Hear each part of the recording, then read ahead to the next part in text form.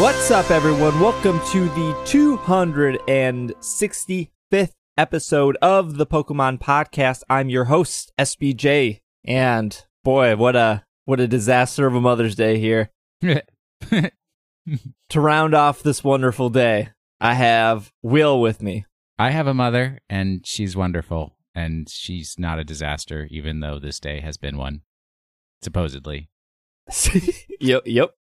I argued with my mom for a good hour yesterday, and with that being said, I have Micah here. Hello. Speaking of arguing with mothers, I love my mother, and that's all I'm going to say. Have you argued with your mother yet today? No, I actually sent her a very kind message right away at 5 a.m., and I'm assuming she was sleeping. I was sleeping? Did I just say sleeping? Yeah, that's a word. It's okay. I'm assuming she was sleeping, and she woke up when she heard it and responded. It sounded Nice. a little delirious. I believe I texted my mother at the same moment that you texted yours. Yeah. And we clogged up the internet with Happy Mother's Day texts. Kindred Mother's Day souls. Well, if you are a mother listening to this, Happy Mother's Day. This obviously comes out on Monday, the day after Mother's Day, so your day is over. Hey, shout out to all the moms. If you're a mom, happy belated Mother's Day. I'm glad Steve and I agree, because one of my coworkers had a birthday on Friday and she worked from home, and everybody was like, well, are you guys going to do something nice on Monday? And I was like, no, her birthday's on Friday. She ain't here. No party. Done. Mother's Day over. Oh, it's come and gone. Happy 2018, Mom. You guys are the worst. We got a really great show for you guys. We got some Pokemon news, like we always do. And then, say it with me, and then. Is that from Better Off Dead? I have no clue what that is. It is, isn't it? I don't need TV. Is it a TV show? Is it a movie? I don't need that to spark my creative podcasting more words. And then we have an interview with Joe from Serebii, a very tiny fan-made site. They don't get a lot of traffic. Not a lot of people have heard of Serebii, so we really want to, give them the push. What site is this? boost their clicks. Yeah, boost their clicks. Give them some attention. No, Joe runs easily one of the most. I think it's neck and neck between Bulbapedia and Serebii of the top two Pokemon sites out there. So we've had him on the show before. He's a great guy. So we'll have an interview with Joe, his thoughts with future Pokemon games, his current thoughts on Sun and Moon, and just your general Pokemon related questions. After that, we will do a couple emails, and then we will do our Pokemon of the week. So that is the show for you guys today. I have been using Serebii for an extremely long time, and I use it almost exclusively because I've been using it so long. I have it loaded on my computer right now, but only because he listed out where the Zygarde cells are in such a nice format. It's very easy to follow. Oh yeah, that's still a thing to do in Sun and Moon. I've been playing Pokemon pretty much this entire weekend, nonstop.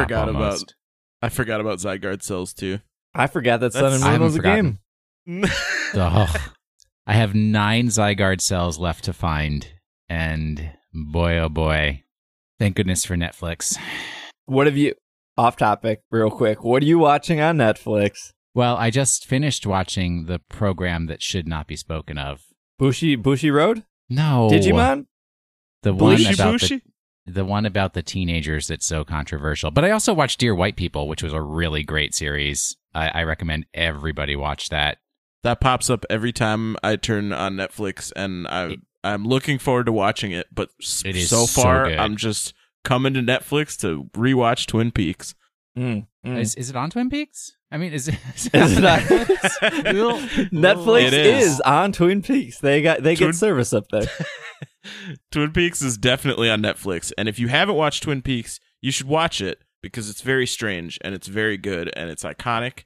And yeah, I was the only person in this conversation who used to watch it, on Wednesday nights every week when it came out. Isn't it like the X-Files? Season, I'm not interested in that. The third season is starting next Sunday. I feel like 25 years later. I'm I very feel like excited. it can't live up to the hype. I feel like it can, and I feel like if Travis were here, we would be sharing this excitement together.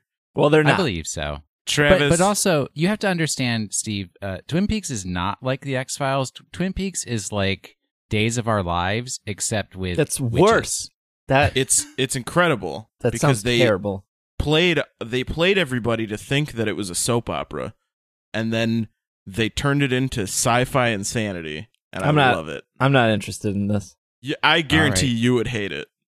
Oh, Steve definitely would. But Steve's mostly wrong about most everything. How most of the how can I time. be wrong about hating something? I either like Hey, it or I happy don't. Mother's Day. Here's the thing. I don't watch a lot of TV. Everything I do watch on TV is so watered down and pointless to watch anyways that it is just background noise for me. Is this your way of segueing into Eurovision? Yeah, that was disappointing. How did you even watch that? I don't know how people watch that in this country. There's a Reddit. There's a subreddit for Eurovision, and then it had like links for people, and it's like, if you're America, click here. If you're Lithuania, click here. If you're Australia, click here. Somebody did the work. I just clicked the link. Anyways, Understood. let's get to some Pokemon news. First bit of news here is Pidgeotite, Steelixite, Heracrossite. I hate these words. Houndoomite are now available in Sun and Moon with a universal code. That universal code is Azul, AZUL. These Megastones will allow Pidgeot, Steelix, Heracross, and Houndoom to Mega Evolve. While the Pidgeot and Steelix were previously available to participants of the Kanto vs. Alola Regional Rumble Wi-Fi tournament, this is currently the only way to obtain Heracrossite and Houndoomite in Pokemon Sun and Moon. No end date for the code has been announced. So well, first off, I was going to text you when I saw that came out, and then I realized I would probably get a mean reply because you probably already knew that Pidgeotite was out, and I didn't need to tell you. I'm on top. Yeah, I'm on top of the Pokemon news. Yeah. Wasn't Azul like the bad guy from Ghostbusters 2? Azul means blue in Spanish. I thought Azul was that game, also the swimming game. It's also a location in Brazil. Mm-hmm. It's also probably a Krail or a Cran. Probably. So you're telling me it wasn't the bad guy from Ghostbusters 2? You know, it could have been. I mean, it just sounds like something that the 80s would have thought was a bad thing. Nope. You know what? Azul. Remove that A. Get that A out of there. It's Zool. Mm. Ah. It's two U's. Z-U-L-L. Close enough. Z-U-U-L? So, once again, Pokemon trying to trick our children into worshipping demons. I don't understand why is it Azul? Why is it not like PSHH? Well, I mean, like, am I missing something? Is there like a hidden reference here? It's not like these Pokemon are blue. It's not like all these Pokemon are water Pokemon. What's the significance of the word? Maybe it's a clue to Pokemon Stars. Maybe. Pokemon There's Azul. no stars. Only Zool. It's just an all water continent. It's just Water World. That's it. Speaking of That's like, it. is that an 80s movie? Why is everything 10 out 80s? of 10. No, Enough that's a 90s water. movie, but they're like, they heard Will Anderson say too much water one too many times. We'll give them too much water. All water. Only water. No land. Your shoes are jet skis. Next bit of news here is the Pokemon Company International names Wicked Cool Toys as Master Toys licensee. So the company is called Wicked Cool Toys as the Master Toys licensee for the Pokemon brand starting July 2018. In addition to the announcement, the Pokemon Company has announced it has become a strategic investor. What does that mean? This buzzwords in Wicked Cool Toys and will have a seat on the toy company's board of directors. The full announcement details can be found in this press release. Can you So you say just that have to- name one more time? Wicked Cool Toys. It's great. Yeah. I'm not familiar with that brand, but I think strategic investor means that they have bought a sufficient portion of voting shares that they have a controlling interest in the company without having an ownership interest in the company, right? So ownership is when you have like over 50% of the shares, and then basically you can make any decision you want because nobody can vote more than you. But a controlling interest might be like you have 30% of the shares and somebody else has 30% of the shares. So you guys have to like agree on things, but you can't necessarily just make the decisions on your own. That makes sense. sense. More of a strategic. I feel like you could drop the word strategic though and just be investor. That's curious to me though what they'll be doing, what their plan is with that. A little bit more of the press release just because this is kind of interesting. I don't know if it states what toys Wicked Cool has actually made here. I actually just pulled it up, and I can read to you some of the brands. Hold Teddy on. Ruxpin is one of them. Hold on. I'll wait. All right. You hold on to those brands. I got really excited. I apologize. Continue. We got a quote here. Quote, toys are a major part of Pokemon's mission to bring fun and joy of the brand to kids and fans around the world. And we're excited to welcome Wicked Cool Toys to the Pokemon family as its Master Toys licensee, said Colin Palmer, Vice President of Marketing and Licensing at the Pokemon Company International. Quote, Wicked Cool Toys is a growing company, and we are thrilled to build a strategic partnership with them through both collaboration and financial investment, end quote. And then it went on to say, Tommy, Tomy, will continue to be a key licensing partner for the Pokemon brand and will produce select items as well as products inspired by the Pokemon video game, such as the popular Pokemon Z-Ring, which interacts with the mega hit Pokemon Sun and Moon, currently available for the Nintendo 3DS family. Interesting. It sounds like Tommy's getting the door, though. I mean, it sounds like it's reminiscent of like, hey, we're pulling in this other person, and you guys both do a good job together, and whichever one of you doesn't, you're out. Goodbye. Well, Battle I Royale. I would bet that Pokemon has no strategic investment in Tommy. Probably not. No, Ty did the Baby Blues, but the old Baby Blues. In some countries, we call those the Baby Azules. The old Beanie Babies. I remember that those. Was Ty. Okay, it wasn't Tomy. I had the wrong company. So it could also be that it's just that Wicked Cool Toys does different things than Tomy does, or Tommy. I've always said Tomy. I don't know. Yeah, me too. Can we get a voice actor on here to confirm? We get a Pokemon voice actor to confirm. What's the list? Give me the list of toys. All right, so they did Teddy Ruxpin, which I don't know if you're familiar with Teddy Ruxpin. Yeah. Is. I was born in the 80s. All right. They do Cabbage Patch Kids, which is pretty I think significant. that's a license that they've purchased. I don't think that they originally made the Cabbage Patch Kids because I'm telling you, they're making them now. No. If there was a company named Wicked Cool in the 80s, they would not have been able to sell anything because somebody would have found that very evil. Well, just have Wicked in your company name. Wicked Cool Toys sounds like somebody, like a kid from the 80s, made it up. We got Extreme Cycle, which I've never heard of, but they have a whole line of MasterChef Junior cooking gear. They make a bunch of WWE like rings and like accessory stuff. They do Teenage Mutant Ninja Turtles. They do My Girl's Dollhouse, which I'm not familiar with, but maybe is a big thing. There's others, but I can guarantee we've never heard of them because they look like somebody made them up. You don't know my toy knowledge. On the fly. All right, you know the Wild Kratts? Yeah, I'm down with the Kratts. Oh, okay. What about man, I used to want to date the Krat brothers so bad. What about the original Cat Paw? Yeah. Friendly yet feisty. That's a real thing that I'm reading. Yeah, that was actually my nickname in high school. Friendly but feisty. What about Extreme Cycle?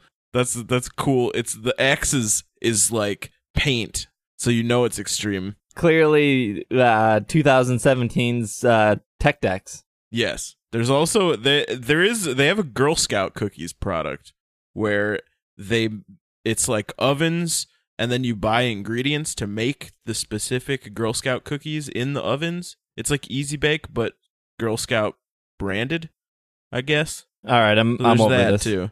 There's also Vrum, which I have. It's spelled VRUM. I'm assuming it's Vroom, but it reads as Vrum. Well, the U's got an umlaut over it. Yeah. Oh, you're right. It does, because the umlaut is the wheels of the car that the little kid is driving. And actually, that's going to be next month's Pokemon code. So enter VRUM. With an umlaut. Get your Mewtwo'nite, your Beartickite. Excuse me? Yeah, you know, when Beartic Mega evolves, that's the thing. That's right. Next bit of news here is the Pokemon North American International Championships. Pokemon North America International Championships are the fourth and final international championship event of the 2017 Championship Series season. This event will also be the last opportunity to earn championship points in 2017. This event is one of the largest, will take place at the Indiana Convention Center from June 30th to July 2nd. It will feature high championship point payout and a prize pool value of $200,000. $200,000! Based on attendance, anyone in good standing with Play Pokemon can participate. This event takes place in the Indiana Convention Center. It's been there for a million years, minus the 1 year when they went to Ohio for some odd reason. Badges, entry to this event will require a badge for all attendees, including competitors in the main event and spectators. Children under the age of 5 will be given a wristband, free of charge, to allow entry into the event space. There will be side events throughout the weekend, Friday through Sunday. See the full schedule here.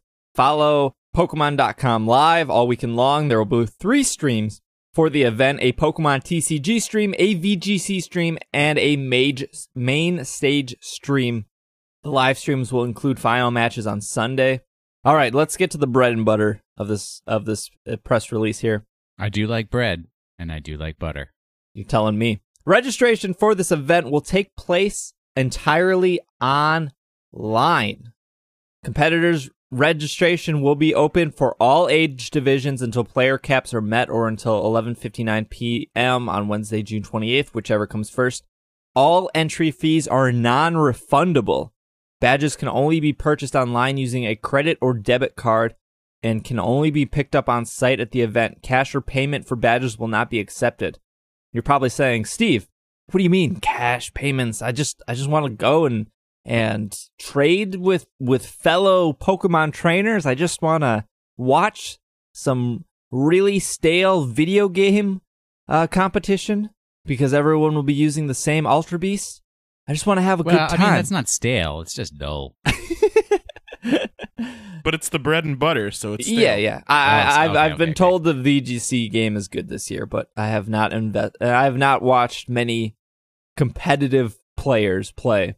But why there's such this description of credit cards and money exchanging hands is because if you are competing in the Master Division, so these are for like 15 years old and up, 16 years old and up, both the Pokemon TCG and VGC Master Division players have to pay $60 in order to play. If you're younger than that, if you're in the junior and or senior division for both the TCG and the VGC, you are paying $45.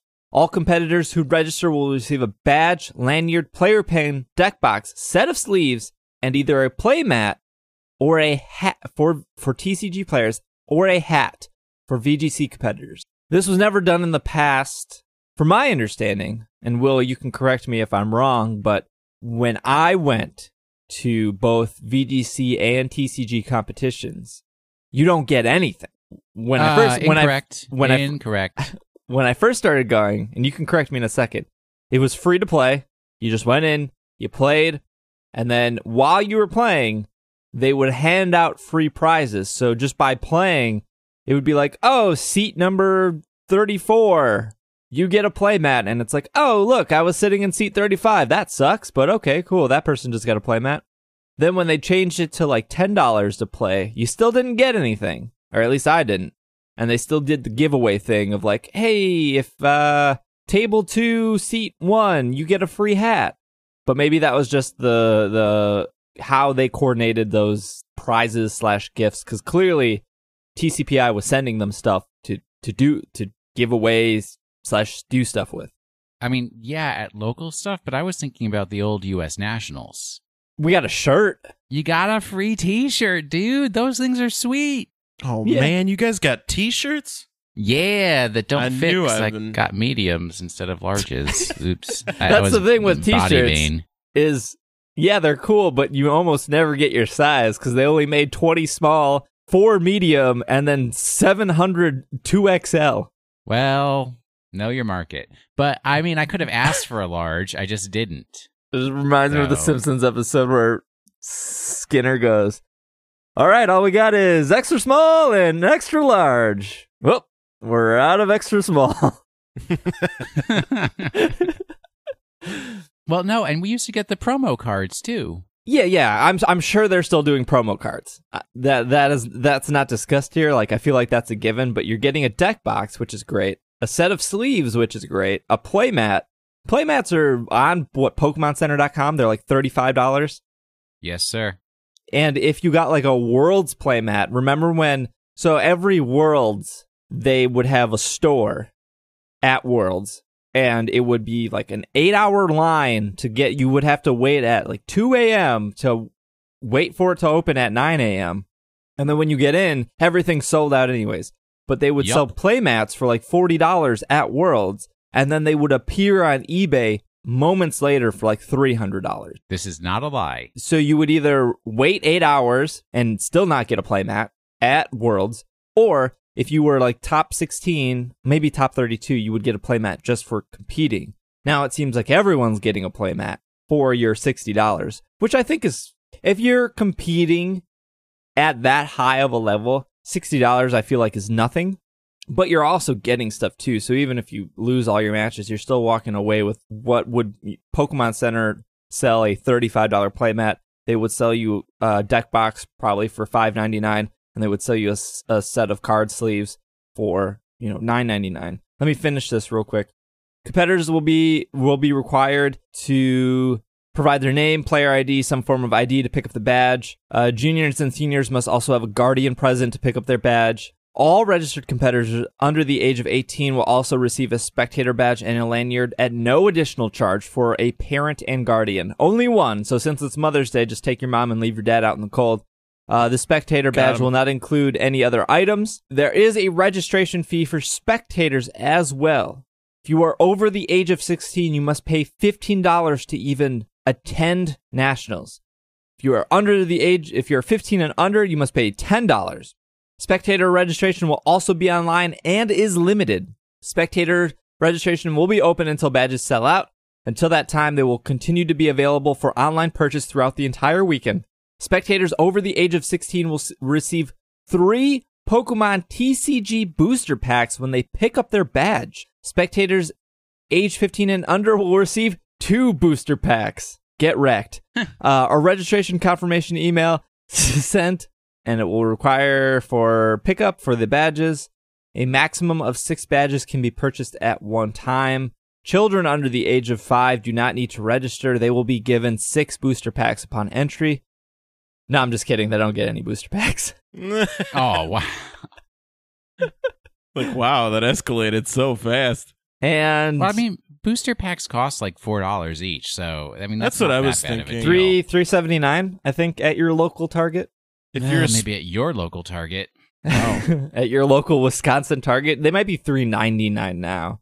If you're a That's $10 $4. spectator or whatever and you get 2 booster packs, it's not, I mean, you're And like my paying question $2 to spectate at that point. Yeah, and my question is, if I'm a spectator, can I play in the side events? Yeah. Because those are a thing. I'm pretty sure, yes. That's how it's always been. I know, but is it still? Because they're making all these changes. I mean, $60 to go and play at U.S., even though it's called the North American International Video Game Championship, it is U.S. Nationals. That's a lot of money. I mean, yeah, you're getting some goodies, but You are. it used to be free, folks. You are. And so we were talking about this before the show, and I brought up Dota because the Dota, I don't watch Dota. I don't play Dota, so please forgive me. I just know Dota from consuming enough Giant Bomb content that it's a big thing. So for the 2016 Dota International, a midweek ticket costs $75. Will grant entrance to the first 4 days of the event. The finals tickets will be $100 and will grant access to the last 2 days of the main event. Both ticket options can be purchased single or together. Like that is just to go to the international. That is for spectators right there. Well, here's the thing. Like the teams that go to the international, I'm pretty sure they get in for free. Just like if you get enough championship points for Worlds, you go to Worlds for free. But I'm sure the tournaments leading up to the international cost money or something to participate in, right? I'm sure they usually, do too. Yeah. But I was saying earlier too that it's a little bit of a different situation, I think. Yeah, they're both competitive games and they're both big franchises, but Dota 2 is like one of the largest competitive platforms in the world for competitive gaming. Dota 2 for 2017, its prize pool is $8.5 million. Holy smokes. Get out there and play your video games, kids. All right, so we're going to start a Dota 2 podcast here. It's also, I mean, I guess to me, the most significant difference is that the VGC stuff is geared more towards kids, where Dota isn't. And I would think that it would be a little bit more like family friendly as pricing goes. I think but $10 to $15 to see an event is pretty family friendly. Not to mention that you're also getting booster packs. Yeah, that's okay. Have they had to pay to spectate previously? I don't know enough about VGC. No, this is the first year you're paying to spectate. That seems odd to me. I mean, it just in general, because it seems odd that they're charging to spectate, but then it seems odd that they're offering booster packs for people who pay to spectate. Because what are they paying at that point? I think and Will, feel free to chime in, but I feel like you're paying for responsibility at that point. If I lived in Indiana and I had nothing to do and I had a slight interest in Pokemon, let's go to this place where there's a bunch of Pokemon people and let's walk around an open convention center. I didn't pay anything, so if I try to steal from this vendor, or I try to steal somebody's backpack, or I decide to trash the bathroom and I get kicked out, that was my afternoon, right? Yeah. Whereas, this event costs $10. Nah, I'd rather just stay at home and watch Dota 2 on Twitch. So, I mean, there have been problems of people stealing things at Pokemon US Nationals. I mean, I had a friend of mine who, their backpack got stolen, and they had won a couple of boxes, and the boxes got stolen. And I'm sure, and Pokemon cards are not cheap. Like, Mewtwo EX at one point was $80, and you needed 4 in a deck. I find it hard to believe, though, that $10 is going to stop somebody from showing up and stealing stuff. It provides enough crowd control. It really does. Just putting that little bit of financial, what do you want? I must say, not incentive, but financial barrier. I mean, it just stops the off the street people. It also probably pays for more security guards. You're getting your money back in boosters, which I think is so. If you don't play the TCG, you're still it's free advertising to hopefully maybe make you play the TCG. Also, it doesn't cost Pokemon any money to print paper cards. Right. Oh, yeah. Their profit on TCG cards, they're spending 50 cents to print a pack of cards, including the foil wrapper and everything, and making $3.50 off of it. Here's my point. So while you're paying $15 and you're getting 3 packs, which more or less comes to $15, you go, it doesn't seem like Pokemon's making any money. But obviously their profit margins are incredible on that stuff, and that probably helps pay for more security guards. I could see that. To prevent, bathrooms getting trashed. It just seems odd to me to go from not charging spectators for years and then suddenly charging spectators and then saying, I don't know, here's some free packs. But maybe it's also just as simple as it's like number collecting. It forces people to register so they see how many people they're getting to come. That does help too, but it has actually been a gradual. It hasn't gone from 0 to 60, right? Right. Yeah. they did gradually introduce it. I see what you did. Thank you. Yeah. There's the prize pool has also gotten bigger every year, which it just seems like they want people to take this more seriously, and they can't do that at the point of just letting 800 people come in for free and watch and then walk out, whereas those 800 people could probably all be fine with paying $10, and hey, that lets us now stream. That helps pay for streaming, which then gets more people to watch, which then gets more people interested in playing. It's the whole you gotta spend money to make money, and they've been spending money. And now they need money. You're right. That makes sense. And I think it also, for a lot of the parents that are going and taking their kids, they're getting boosters for their kids because they're probably not going to use them unless they play with them. And there's a lot of parents that do. That money is going to something that's also going to the kid. And it's, it's not like the parents aren't going to pay $10 or $15 if they're bringing their kid there. So you're right. Yeah, I think it's fine. Like, I can't think of any other, e-sport related things, whether that's Dota or Street Fighter or whatever the fighting game invitational is called. Like, that all costs money too. Evo, yep. To piggyback to talk about the side event stuff real quick. It looks like anyone can participate in that, but that side stuff does cost money. If you want to participate in a battle royale, that's $10. 8-person on-demand pickups, $5. Junior round robin is free. Standard video game format, $10. Battle royale, $10. VGC multi-cup, $10 per player. $8 on-demand pickups, $5. If you want a TCG sealed tournament, which I believe is when you get like 4 or 5 booster packs and you open them and you make a deck, that's $20. You get to keep those cards when you're done. Standard master TCG side tournament, $10. So they have this throughout the entire weekend. I don't know if you're getting something from the video game stuff. Like, I know what a battle royale is. It's 4 people fighting and it's $10. I don't know if you get anything. I'm sure there are prizes. There's always been prizes for that stuff. That $10 may go to a prize pool for the winner. Yeah, I think so. Because if you did, like, what was it, Will? Was it like a 24-man or like a 36-man like TCG tournament? We did it. It was free at the time when we were at Nationals, but the winner got like a full box. Yep. Yeah, the side events were free and they had real prizes.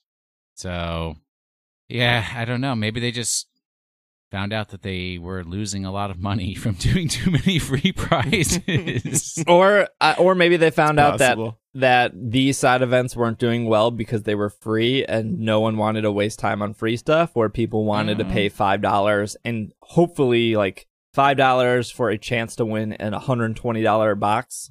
Like, those are good odds. Yeah, but also we haven't gone in years, and maybe like when X and Y came out, Pokemon just became so much more popular that many more people were coming.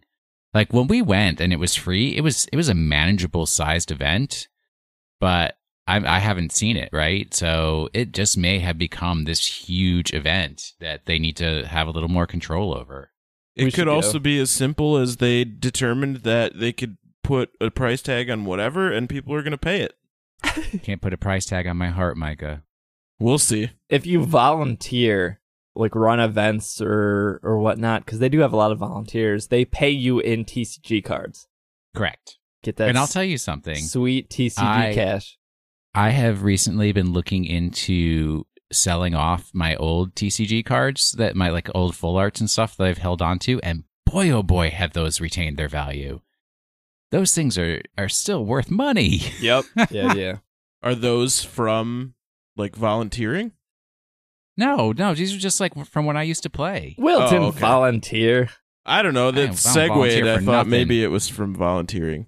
If you want Will Anderson, you're going to pay, and you're going to pay cash money. Not Pokemon trading cards.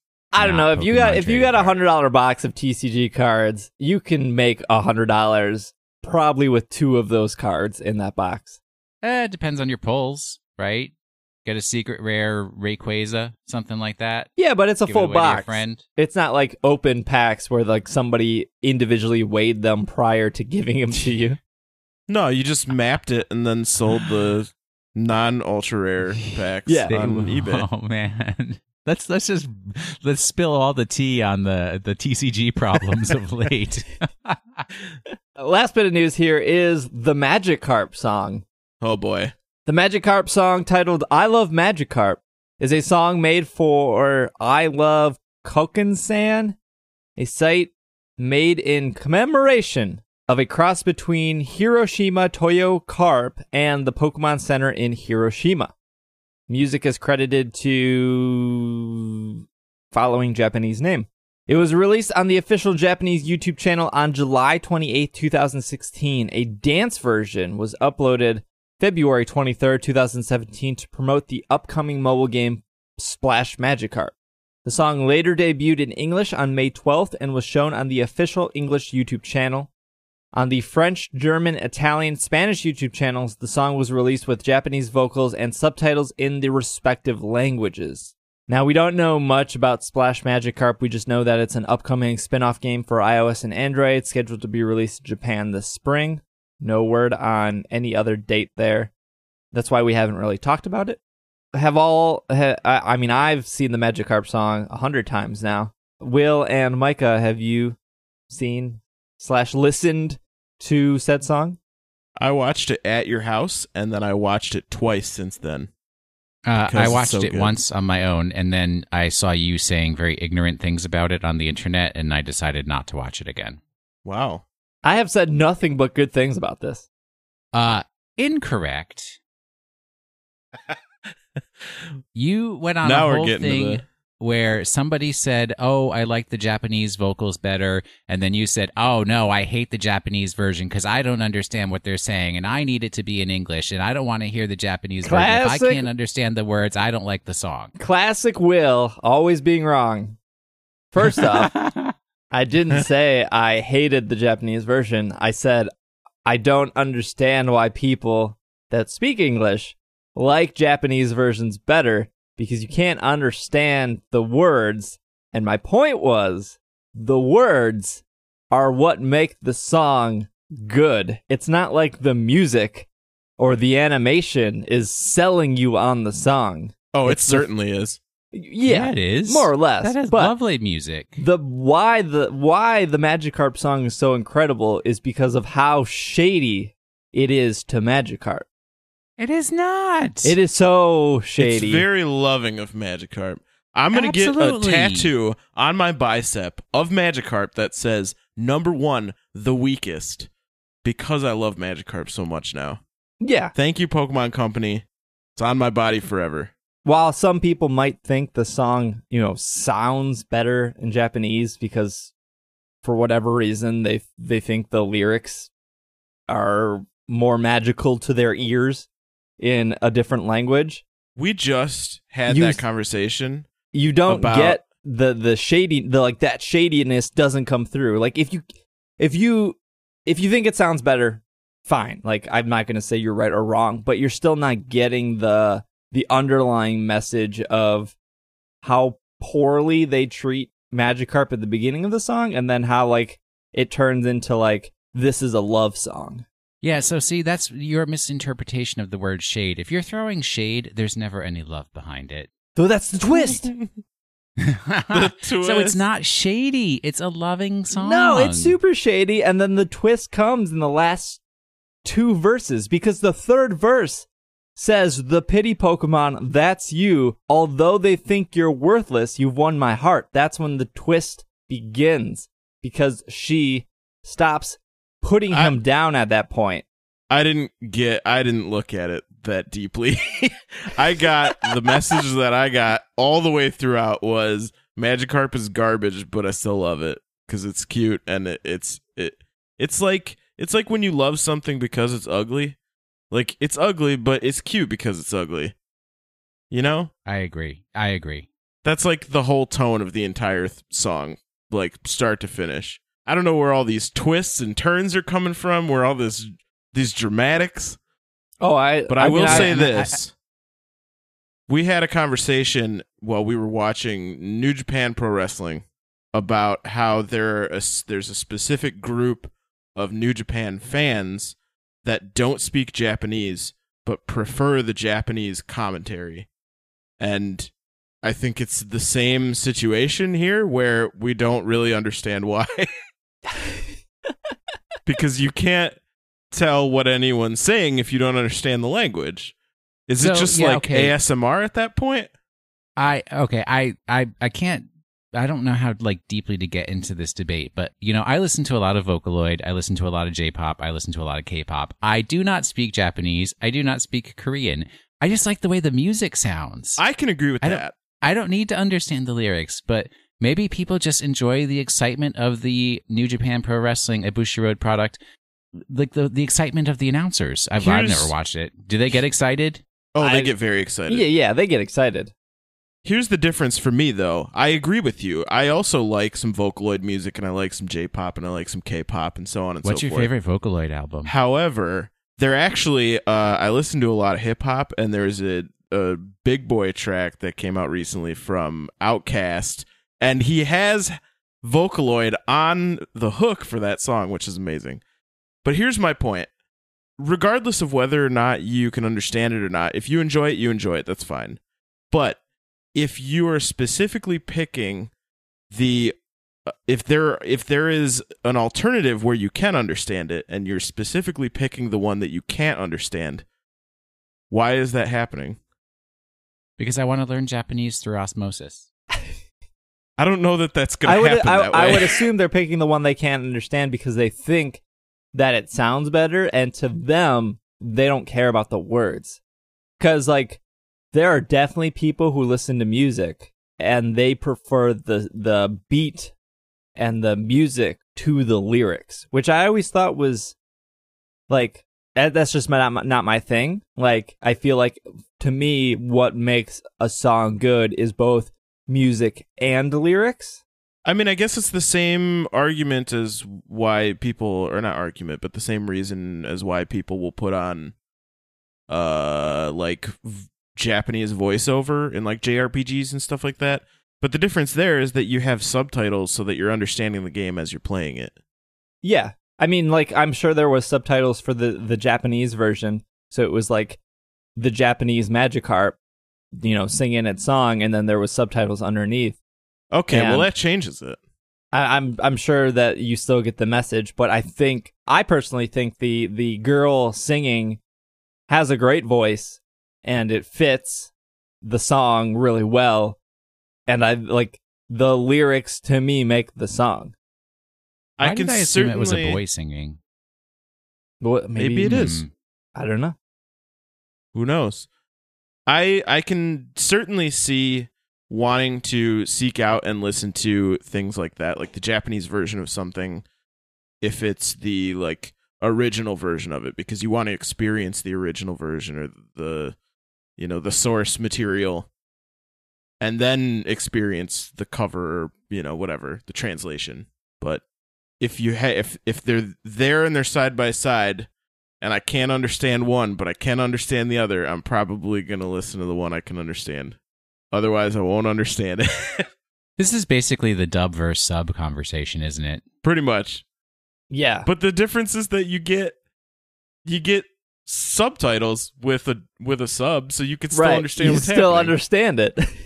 Look, I've watched like Pan's Labyrinth, which that entire movie is in Spanish, and so of course, me not knowing. Look, I can't even speak English, more or less, another language. So you have to subtitle that entire movie and watch it, and that movie is fantastic. But if they were to like remake that movie in English, I would probably just watch well, I actually probably wouldn't watch it again. I'm like a one and done kind of movie. But okay, so a good example is like Digimon, because I've been watching a lot of Digimon, and I've seen Adventure 1 and Adventure 2 probably 3 or 4 times at this point, all the way through. And so when I'm watching Digimon now, I have it in the background.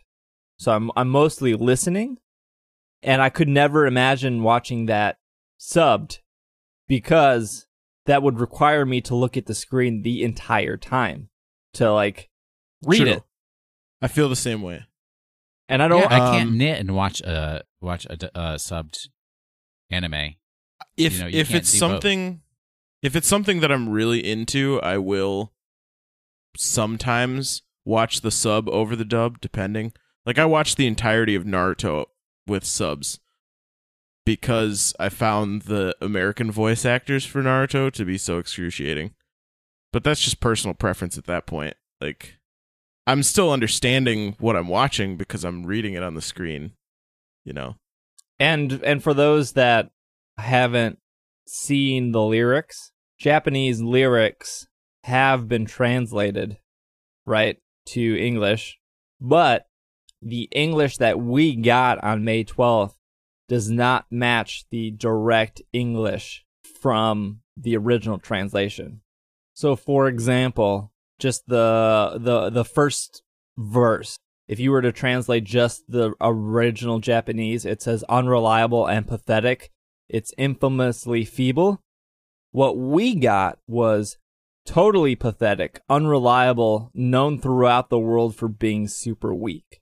And then the second verse, directly translated, was it very strong long ago? There was a rumor about, but now it's very weak, so tragic. What we got is maybe in ancient times it was really strong, but that's what the rumors say, but they're probably wrong. But now it's so weak, the weakest in the land, so weak it's sad, really, really sad. So you can see that it's dramatically different than what the Japanese English translates to. So How is it dramatically different? I don't see any dramatically different. I used to work as a translator in the Brazilian embassy, and even from Portuguese into English, it's never easy, dude. Did you ever talk to anybody from Azul? What I'm saying is they could have just put, was it very strong long ago, but now there's a rumor about that, but now it's very weak, so weak it's tragic. They could have just put that up. They could have just translated like that, but instead they rewrote the song. That didn't meet the timbre of the music. I'm sure that's part of it too. It's right. Gotta like match the. Look, I'm not gonna read the entire 4-minute song. We get but it. It's we very get it. different than as what most translations are.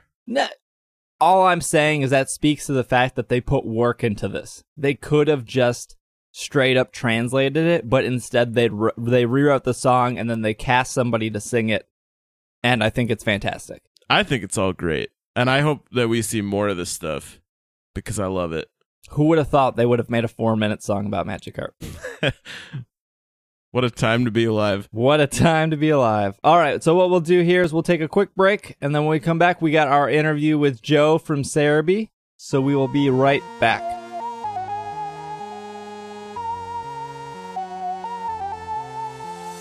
Zelda's good. I don't hate Zelda. Zelda's good. Very It's like much, boring and bad. Zelda's good. Interesting. Zelda's good. Wow, you found me! Oh my god. There's probably a horse at some point.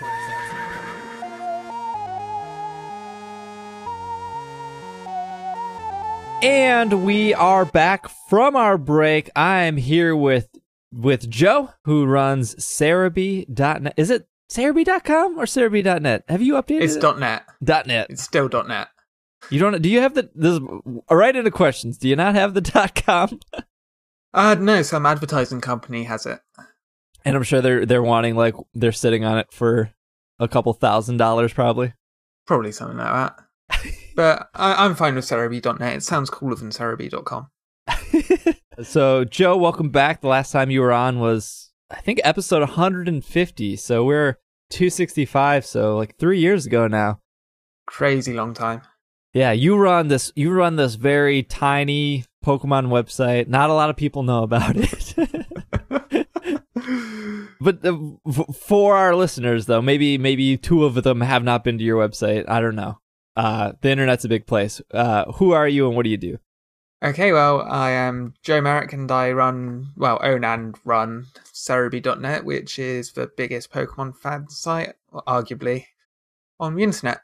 I think I can agree with that, right? Like, it's like you and Bulbapedia are like 1 and 2, and sometimes you guys flip spots every now and then. Yeah, we're like Neptune and Pluto in our orbits. One time one's ahead, the next time the other's ahead. And so I think probably some questions we've asked before, but things change. I think a lot of people want to know, is Serebii your full-time job? Is that what you do for a living? I consider it a full-time hobby. I mean, I do some freelance stuff on the side, but yeah, you could say it's full-time. I mean, I do it at all hours. Right. I mean, I would assume that when Sun and Moon came out, it was more than full-time, but probably... Oh, yeah. Probably that now it's 24/7. It's a little more chill. Yeah. It's for quiet time. Speaking of Sun and Moon, this is such a loaded question. What are your thoughts? Like, from both, the workload perspective of you putting everything on the site and just a personal and fan perspective of you being a Pokemon trainer again. Well, workload was crazy. It always is with the main series game. I'm constantly playing it. I'm constantly updating and making sure everything's up there and as accurate as possible, as fast as possible. And as I am just one person, that is a lot of work. So I forgo sleep. I didn't go out for a couple of weeks. I just was working on it non-stop. But it was still fun to do. I wouldn't be doing this if it wasn't fun. Yeah. Is there, when you're playing it, and I do want to know your thoughts on how you enjoyed the game and everything, but when you're playing it, when do you decide, do you have like a system in place, or do you like come across something and then go, okay, I need to stop now and upload the site, or does the excitement of playing go like, okay, maybe I'll update the site in like 5 more minutes. I kind of want to see where this is going. I typically when a main series game comes out, I do a discovery thread on the forums.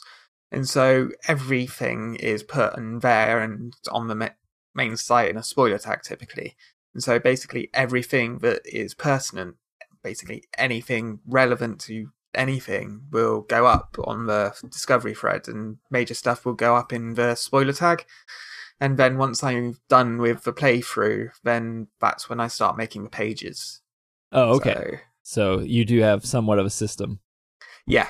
What were your thoughts though on the game as just a fan and not somebody working 700 hours a week to update the site?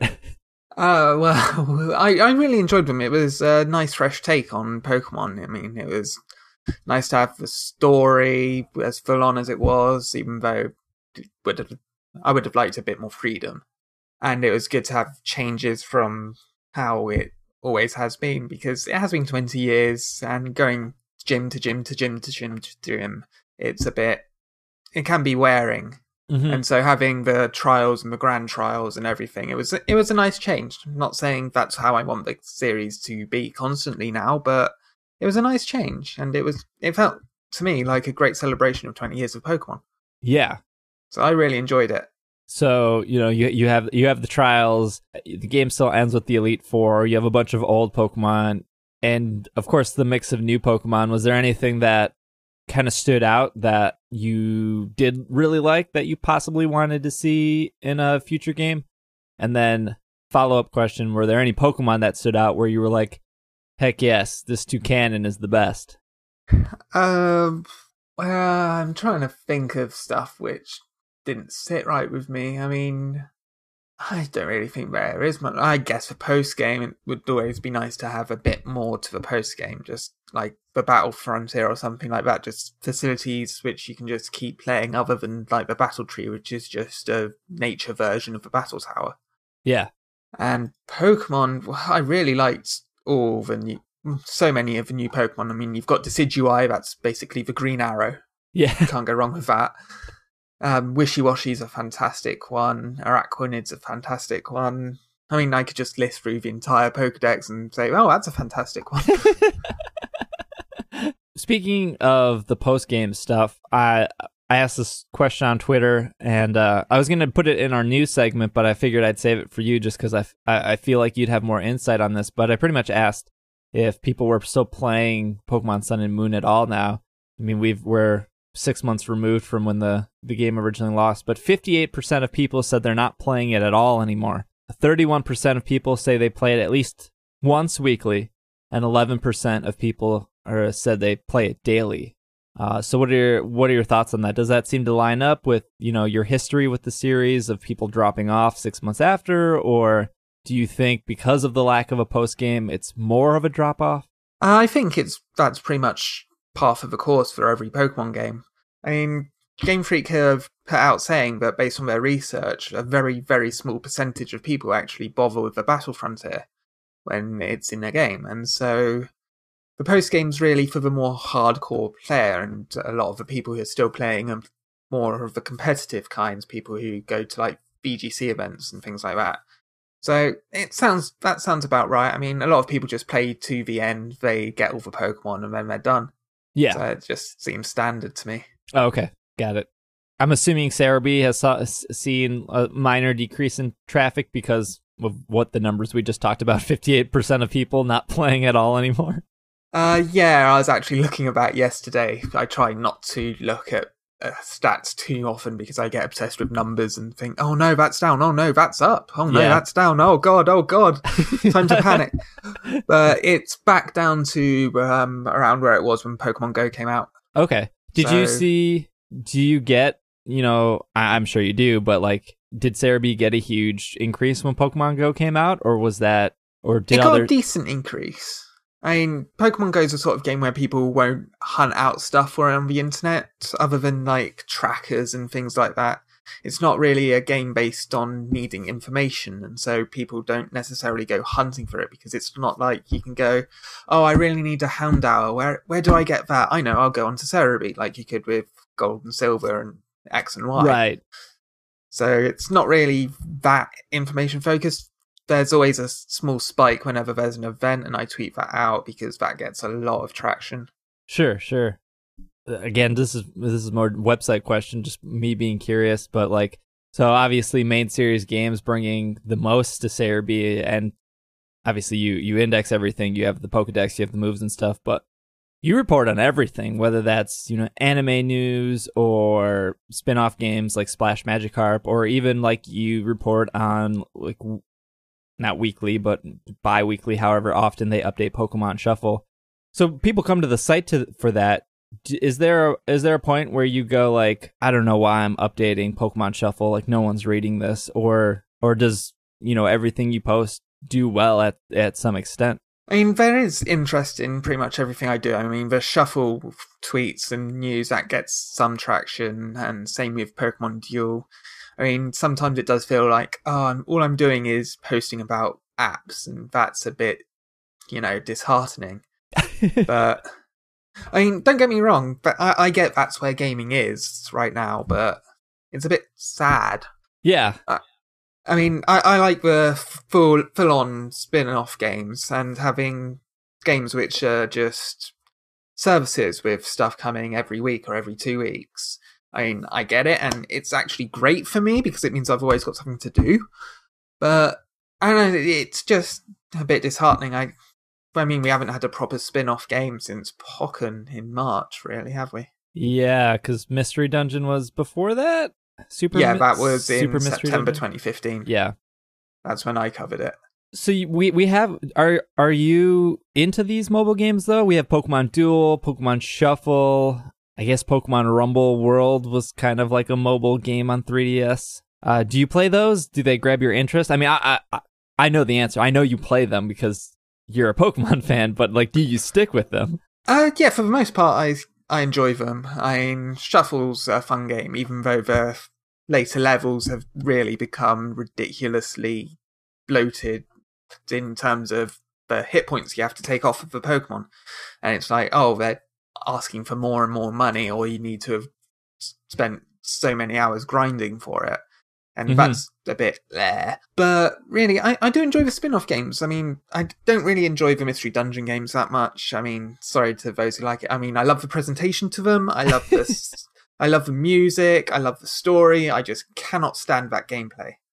But yeah, I still play most of the games. I mean, Duel and Shuffle I play weekly.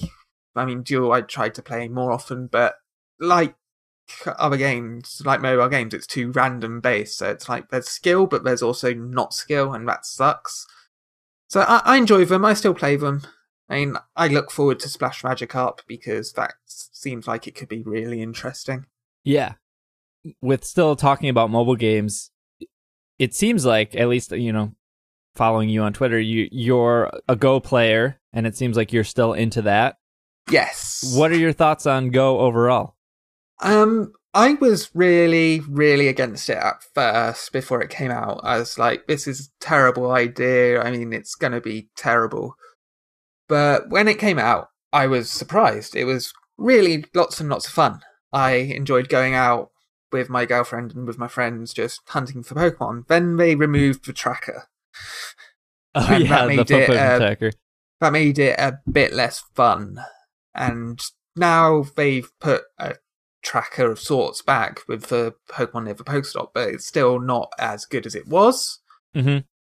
But I still enjoy it. I still play it whenever I go out. I have my Pokemon Go Plus on. I mean, I'm more of a passive player than an active Let's Go Pokemon hunting player. Sure. But when there's an event out, then I go Pokemon hunting again. Okay, yeah. That's kind of like how I've been playing it. There were rumors, and I don't know if Niantic said this directly, but that at one point, Pokemon Go would connect to Sun and Moon.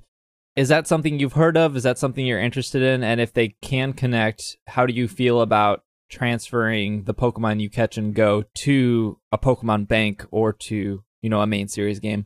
Right, well, Masuda, he did say that was the goal originally, and my friends who do data mine the games, they have showed me that there is stuff in the game's text for sending Pokemon or items or something from Go to Sun and Moon. And there's a special flag saying this is from Pokemon Go. And there's even, how there's like the Pentagon for Kalos native Pokemon, there's the Clover for Alola native Pokemon, and there's the Game Boy for Red and Blue. The Virtual Console ones, yeah. Yeah. There's also another symbol which we believe is for Pokemon Go. It's kind of like a G and an O. Can't remember exactly what it looks like, but so I'm pretty sure something's going to come from Pokemon Go, whether it's like just say if you participate in a raid and you get Mewtwo, then you can send the Mewtwo to the main games, whether it's something like that. I mean, it's really hard to tell because the mechanics of Go and the mechanics of the main series games, they're not really compatible. And when you've got a spin-off game which connects to the main games, typically it's been just, you've obtained this Pokemon in the game, send it over, rather than having a Pokemon you've been training in the game and send it over. So I'm not entirely sure how they're going to do it, if that's what they're going to do and allow you to send the game Pokemon over. But I don't know, I'm not against it. It could be fun. It would make it worth playing more. Yeah. Worth hunting for Pokemon with greater IVs. Yeah, I feel like it's harder to get Pokemon in Pokemon Go than it would be in a main series game. Like, as somebody who still doesn't have a Charizard and has only caught like 6 Charmander, so I'm nowhere near getting a Charizard. Pokemon Go makes Pokemon a little bit more rare, even though like you can catch a million Pidgeys. Yeah, but you could do that in Red and Blue. Yeah, I do wish they'd sort out the like distribution of Pokemon in the wild. Like I've not seen an Unknown yet. I doubt many people have seen an Unknown. Yeah, but so they need to like spread it out a lot more. Like around here, all I'm getting right now is Natu. Oh, okay. It's like, I mean, I'd play it a lot more if there was a lot more variety. Now I can see why there's not variety, because it's only up to Gen 2. Once it's up to Gen 7, then I can imagine there's going to be so much variety. Instead of just Pidgey everywhere, we're going to have Pidgey and Starly and Fletchling and Pikipek. I mean, that's slightly better. Speaking of like traveling, getting out of your house, Pokemon Go or not Pokemon Go, I'm pretty sure I have my information right here. You traveled to the 2016 World Championships, if I'm not mistaken. Yeah, I went on holiday last year to go to that. It was a And- lot of fun. You participated in Pokken? Yeah, I participated in the last chance qualifier for Pokken, and I got on stream for it, and then I got completely destroyed on stream. Well, who are you using? I was using Pikachu. Oh, okay. And I'd come up from the losers bracket, and I ended up facing against the person who was the one who put me in the losers bracket. Oh, And perfect. it's like, oh, yeah, I've got a good shot here. Yeah. I wanted to talk a little bit about you actually being at Worlds, but what was your thoughts on Pokken? Like you said earlier, this was one of the last spin-off games we got. It's a fun game. It's a really fun game. I mean, it might not be the most competitive fighting game around, but I had a lot of fun with it. I just want more of it.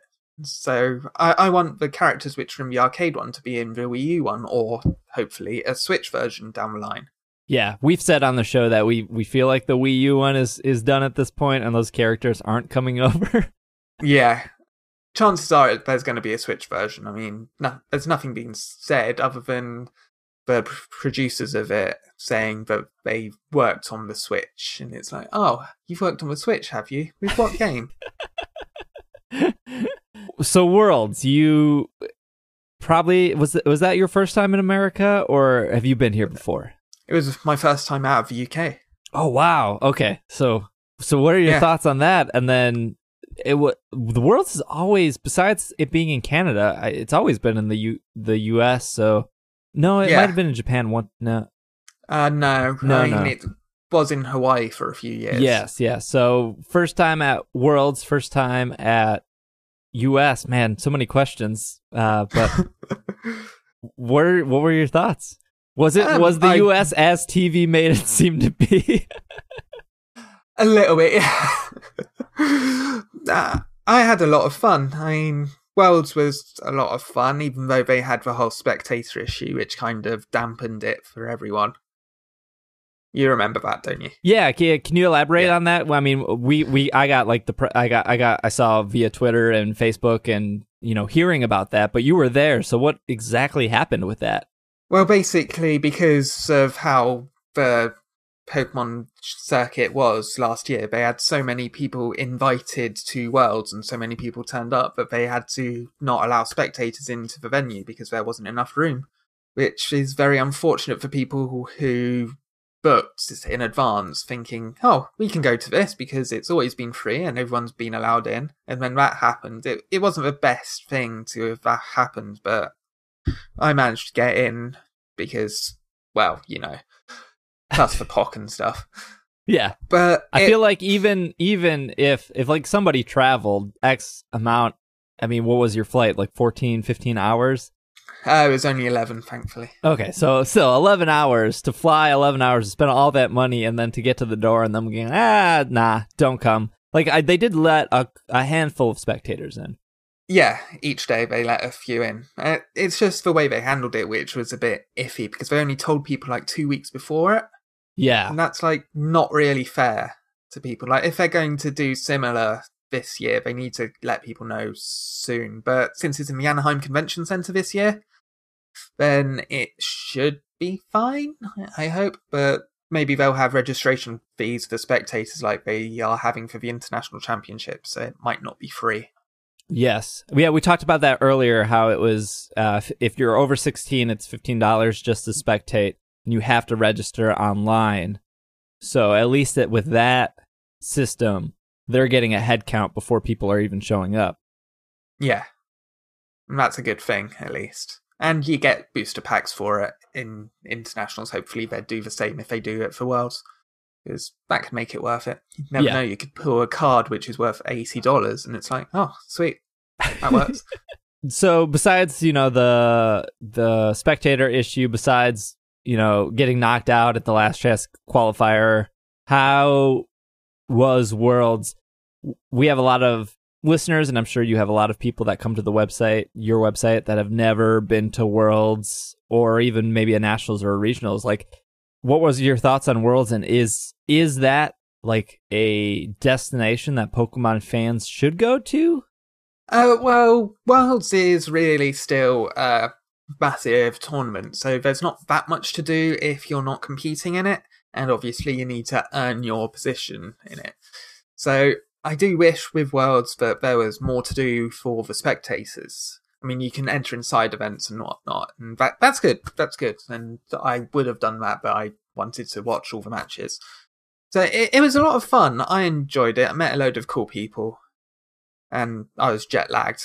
I was so jet lagged.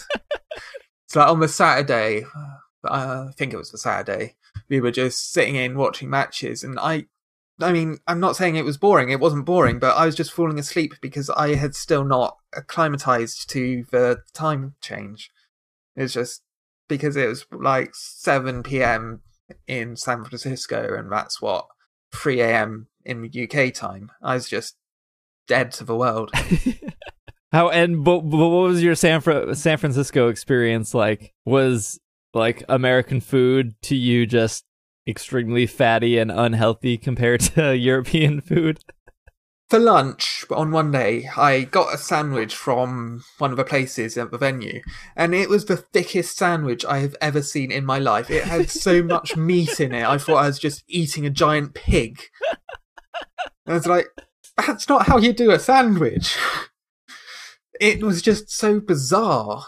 But I ended up eating it all, but still, it was so bizarre. Sure. The hottest scoops here. Joe eating sandwiches. And I went to an American diner, which was just down the street from the venue as well, and that was really nice. So yeah, I mean, I enjoyed it. Are you planning on going to 2017 Worlds, or one was enough for now? No, I'm hoping to go. I mean, I've got a few obstacles to deal with first, but I'm hoping that I will be there. So if all goes well, I will be there. Okay. Have you been doing any local or regional tournaments in your area when it comes to like Sun and Moon competition or anything else in that regards? I did go to the European International Championships, which were held in London in December. I did compete in those, but that kind of soured me on competitive for a little bit because it was held just 2 weeks after Sun and Moon came out. I had already rushed through the game twice. I needed to rush through it for a third time in order to get my for fun game, because I always have coverage game, and a for fun game. Sure. So I had to get my my for fun game up to the final bits where I've got all the Z crystals and everything, just so I can properly compete. And it just kind of gutted the fun out of it for me, and it kind of soured me on this year of the video game championships. I haven't really been following it as much, which really sucks, because I was really wanting to get into it now that it changed the rule set. It wasn't like nothing but legendaries like it was last year. Yeah.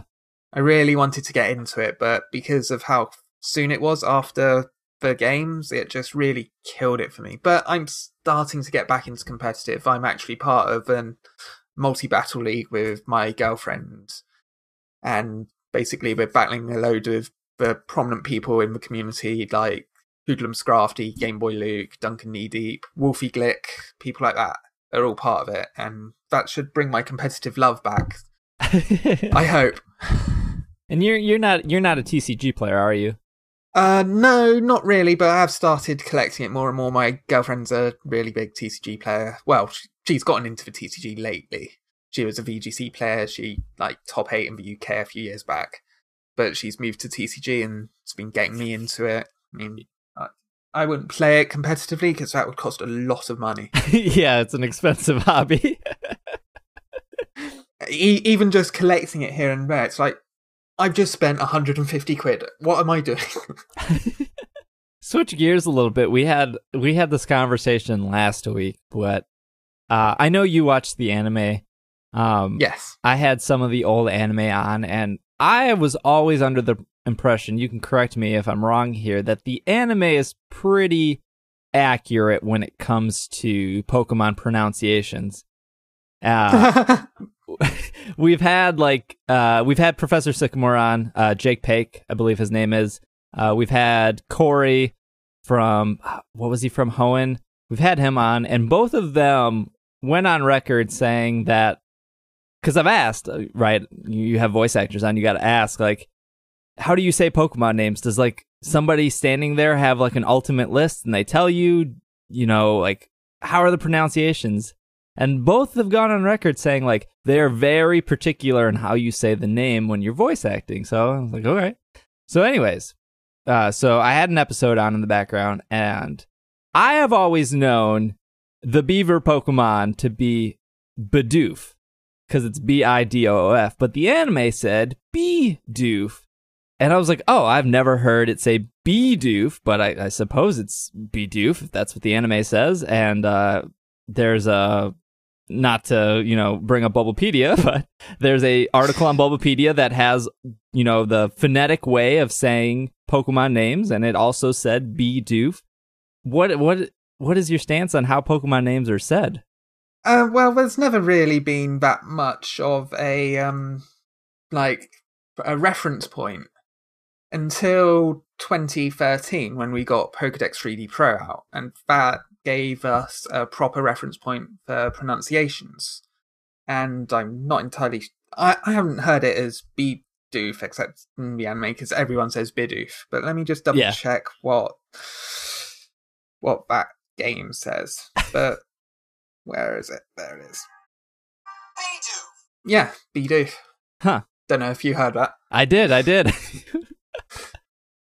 I didn't think that. I know there's like a handbook out there that you can like buy at Barnes and Noble that does have like the phonetic spelling, and it says official handbook. Who knows if it's official or not?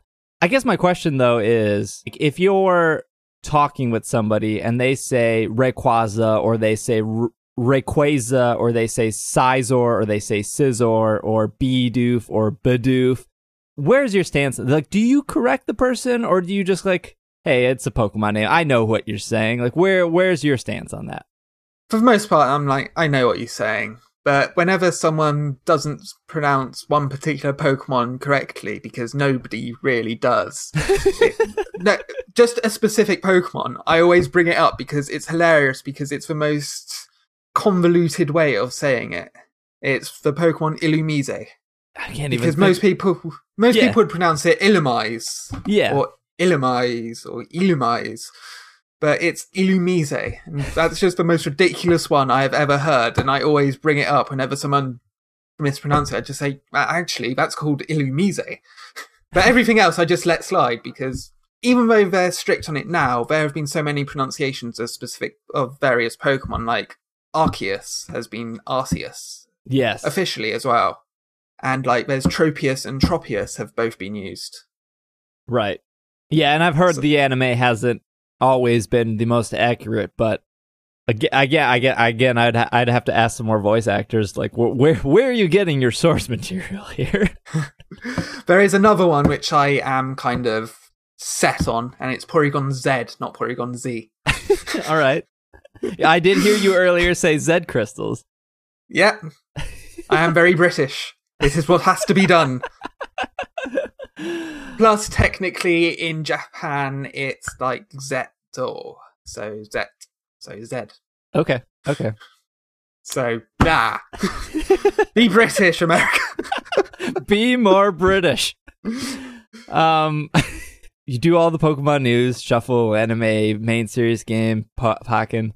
As somebody who runs arguably the biggest Pokemon site out there, do you also keep tabs on other Pokemon fan sites, YouTubers, podcasters, Twitch streamers?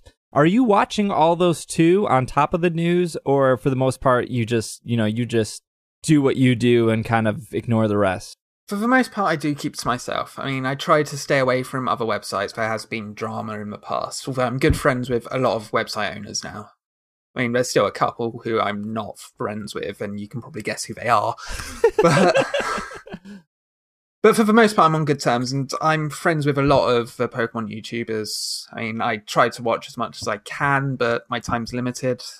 And I try to stay on top of as much as possible in the fandom. I mean, I used to not really do that at all. I used to just be me, and I used to not pay attention to anything, but recently, over the last few years, basically since we last spoke, I've been getting out there. I've been going to events more, I've been putting myself out there more. I've been meeting people. I've been getting to know a lot of the other prominent people in the community. And I think it's a lot better that way because we're a community, aren't we? Yeah.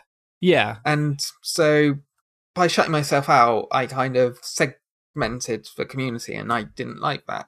And I like being friends with people. And so I try to keep on top of everything where possible. Yeah, I think the Pokemon community was so different, 5-6 years ago.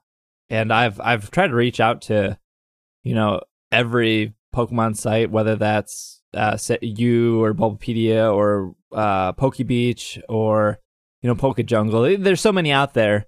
And for the most part, everyone has been really nice. There's still a couple sites that, why would I want to be on a Pokemon podcast? Okay, that's cool. You don't have to. Just Wow, that's so mean. Who would say that? I won't say Name and shame them. Name and shame them. I will say that conversation might have been with Pokebeach. I was like, hey, you want to be on? And I was like, why would I want to? Wow. I don't know, man, to talk about Pokemon. You do good work.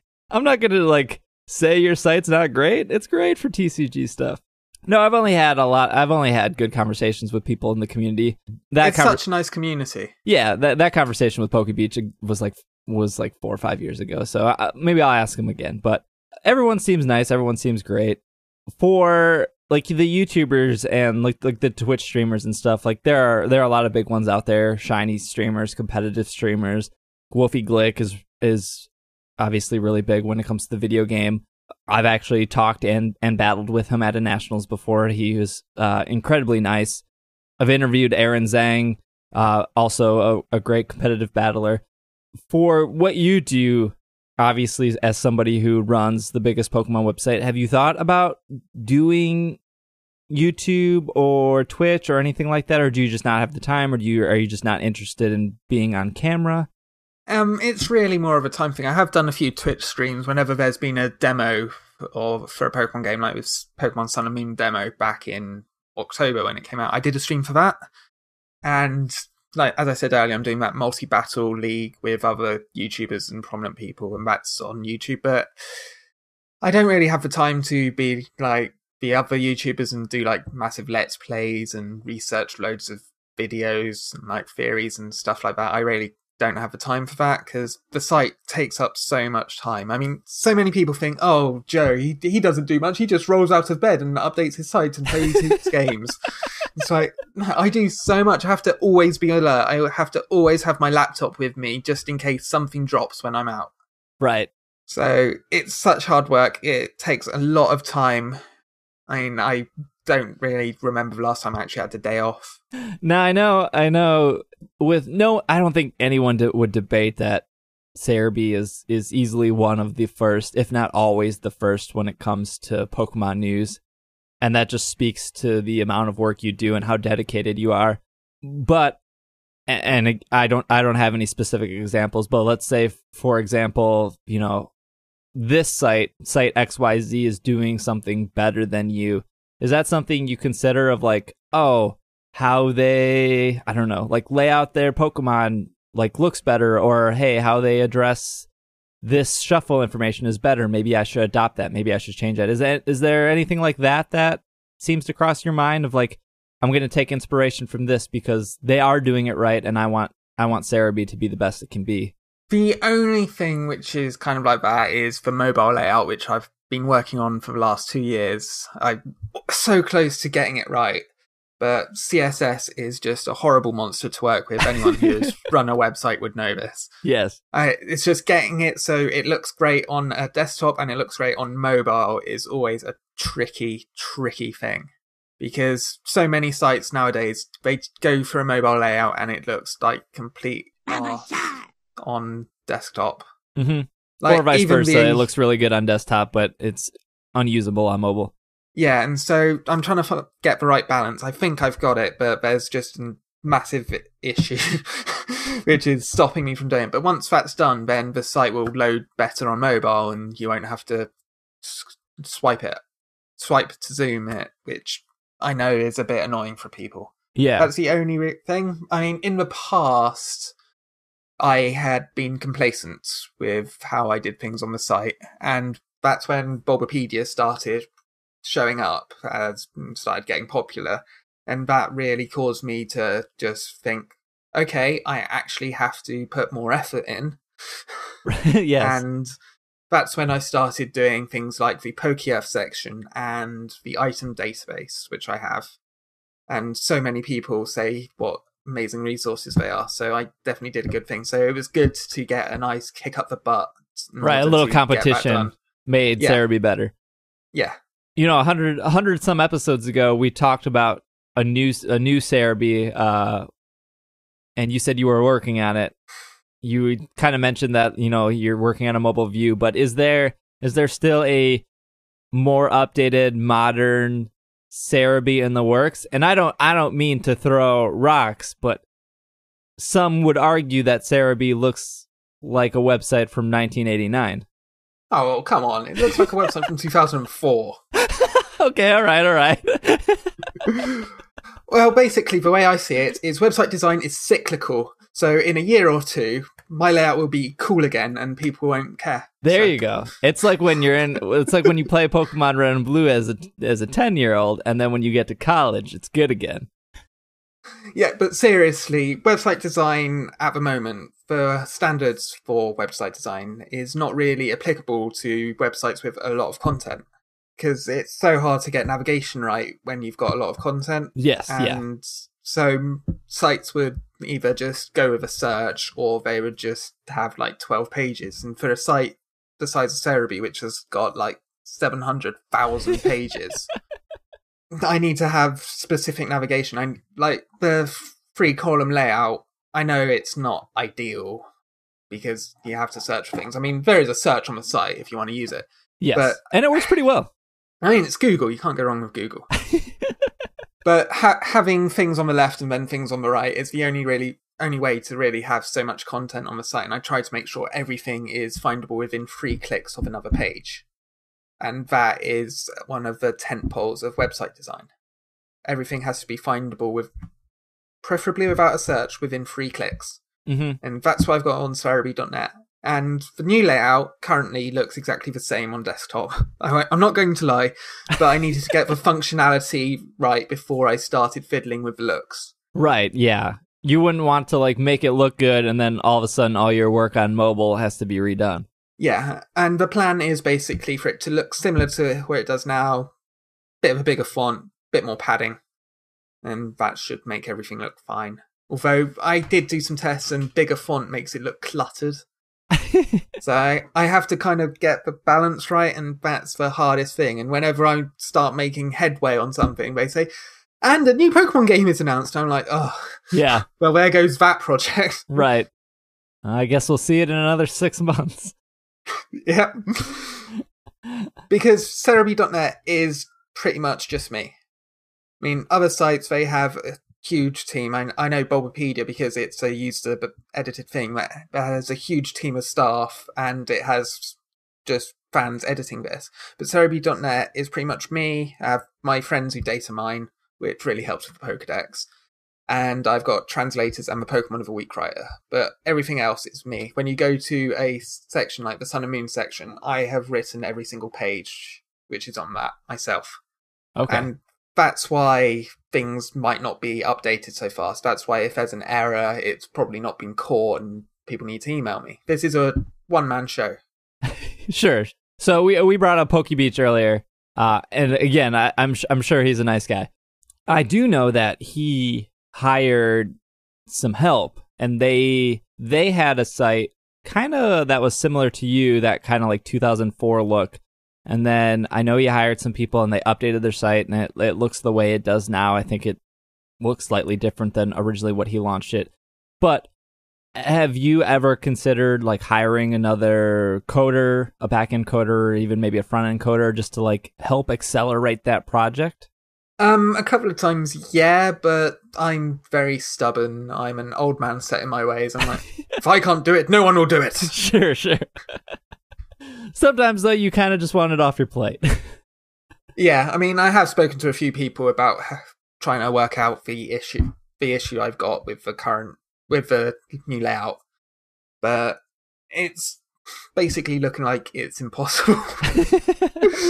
With CSS, it's impossible to do what I want it to do, so I need to, recode CSS to do what I want it to do. Yeah, CSS. Not the site CSS, I'm talking about the language. Yeah. It's quite a language. It is. Just a couple more questions here. We now have the Switch. We do. The 3DS is, 200 years old at this point. What are your thoughts of this rumor going around that Pokemon Stars exist on the Switch? It was reported by Eurogamer. That's people from your country. So, well, I think it's definitely possible, but I don't see them jumping straight to... I mean, I can see them going onto Switch soon, but I can't see them going exclusively to Switch.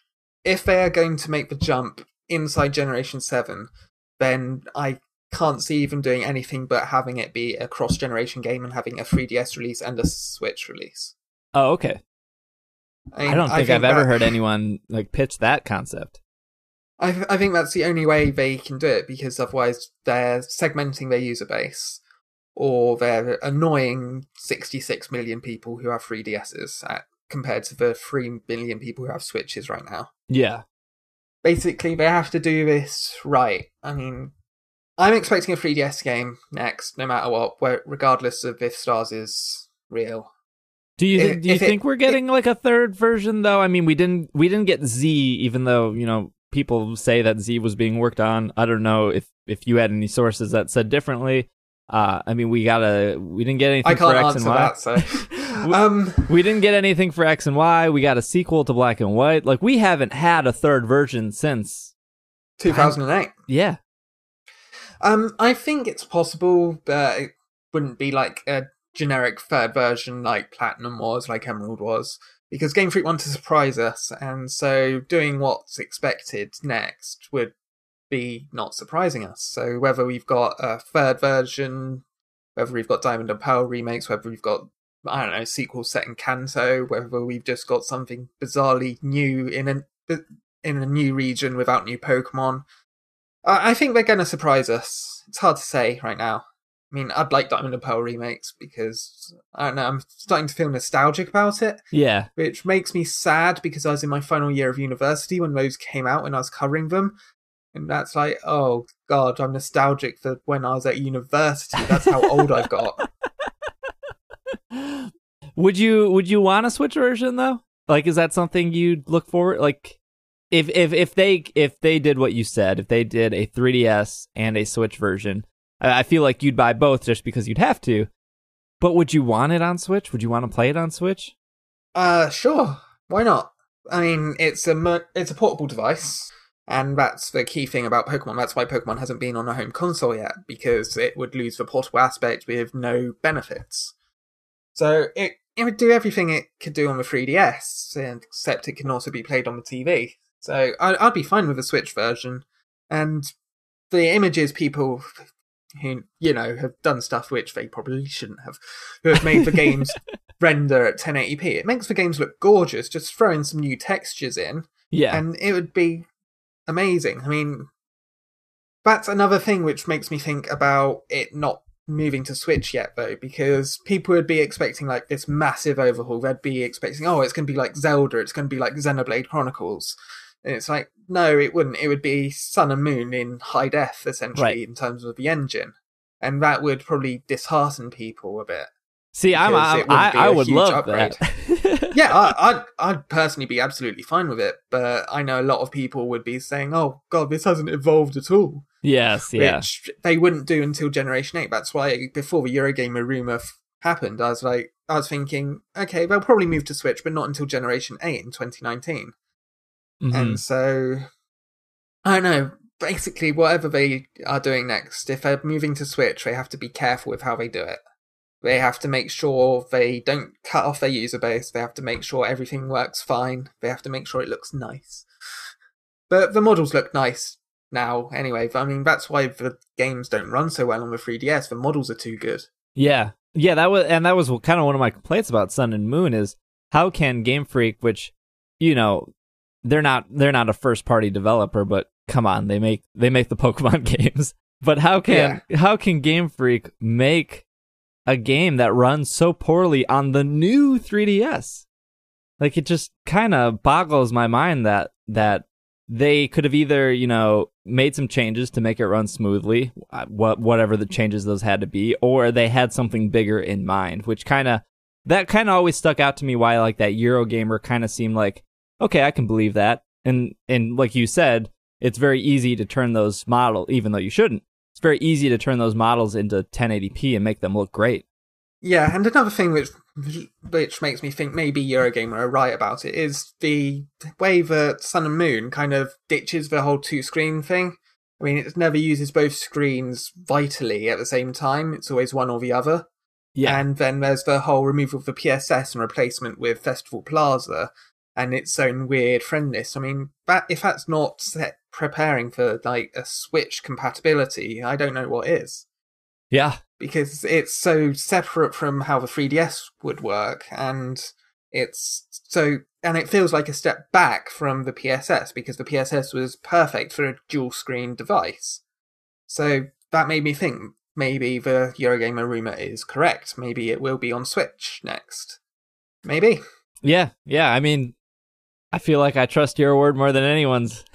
If anyone knows Pokemon... This is not a confirmation. You heard it here first. Joe from Serebii has confirmed. Joe, I got like 2 more questions. One is very important. Why do people take such bad screenshots of magazines and send them to you? Well, they don't really send them to me. I mean, I find them. People who leak Korokoro, they tend to do it anonymously around the internet in Japan, and scanning it is legally iffy.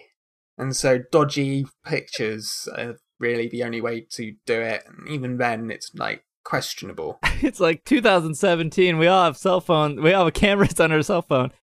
Take a good picture, guys, come on. But it's part of what makes the hype season exciting, isn't it? That's true. Something about like a badly taken photo where like half the Japanese copy is unreadable.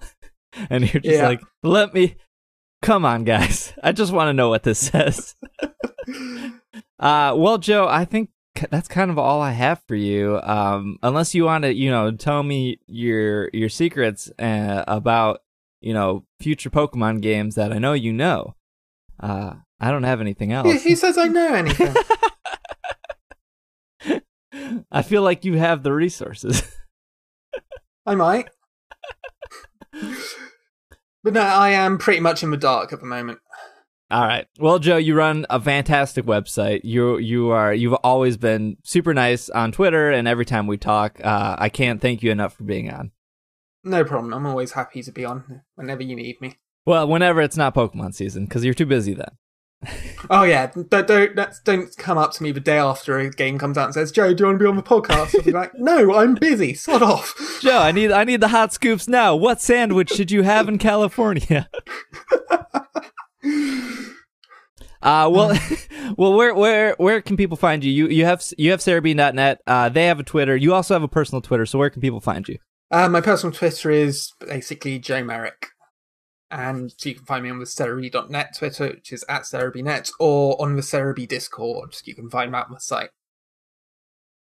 All right, there you go. So, as Joe said earlier, Sun and Moon confirmed for Switch. I did not say that. The hottest scoops here. I would ask you what your favorite Pokemon, Joe, is, but I know it's Serebii. Yes, Serebii, Skyform Shaman, Zygarde Core, Cosmog. Basically, my favourite Pokemon lately have suddenly become those which are, useless, like Zygarde Core and Cosmog. It's like, okay. Oh, how about this? We'll leave on this note. What is your favorite Generation 7 Pokemon?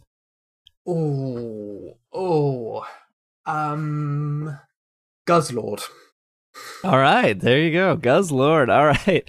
Again, thank you, Joe, so much for being on. When we come back, we're going to do our emails, and then we will do our Pokemon of the Week. So we will be right back. What's up, everyone? Welcome to the Travis Podcast. It's Super Travis. What? No.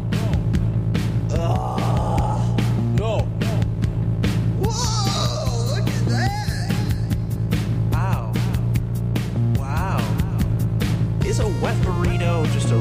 birthplace of the wet burrito? No. Is a wet burrito just a birthplace of the wet burrito? Burrito.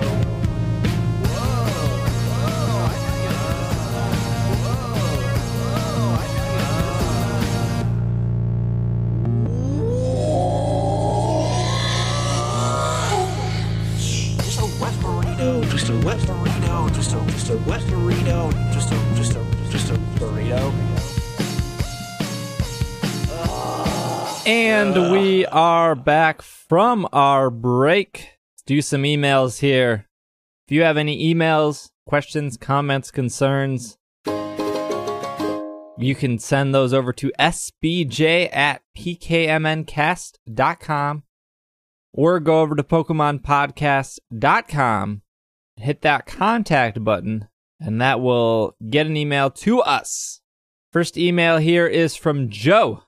Hello, Pokemon Podcast peoples. I am a regular listener, first-time writer from Canada, and you need to know Will has stolen my number one spot on my list of favorites. I know I'm like 2 episodes behind, but I recently listened to episode 261, and I have never related with anyone more than I did with Will on that episode. Will, you are a champ. First off, I feel your pain. One Punch Man has left a giant empty void in my soul now that I finished it, and I have already watched it all 3 times, and I want more. I've been told to watch Mob Psycho, which is by the same person, but I haven't gotten to it yet. Maybe you'll like it, though. If you do watch it, make sure you mention how you like it, or not like it, I suppose. Also, you guys asked what your favorite Pokeballs are, and I'm also with Duskball for the win. So yeah, there it is. Thanks so much for making an amazing podcast. Also, thanks for Will for being a stand-up guy. Joe. Well, it's nice to have things in common with other people, so I appreciate that. And the actual name of the other anime, I believe, is Mob Psycho 100.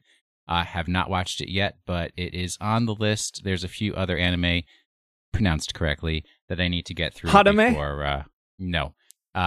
Haname? I get to Mob Psycho 100. Please move. Next Somebody letter. say Haname? No.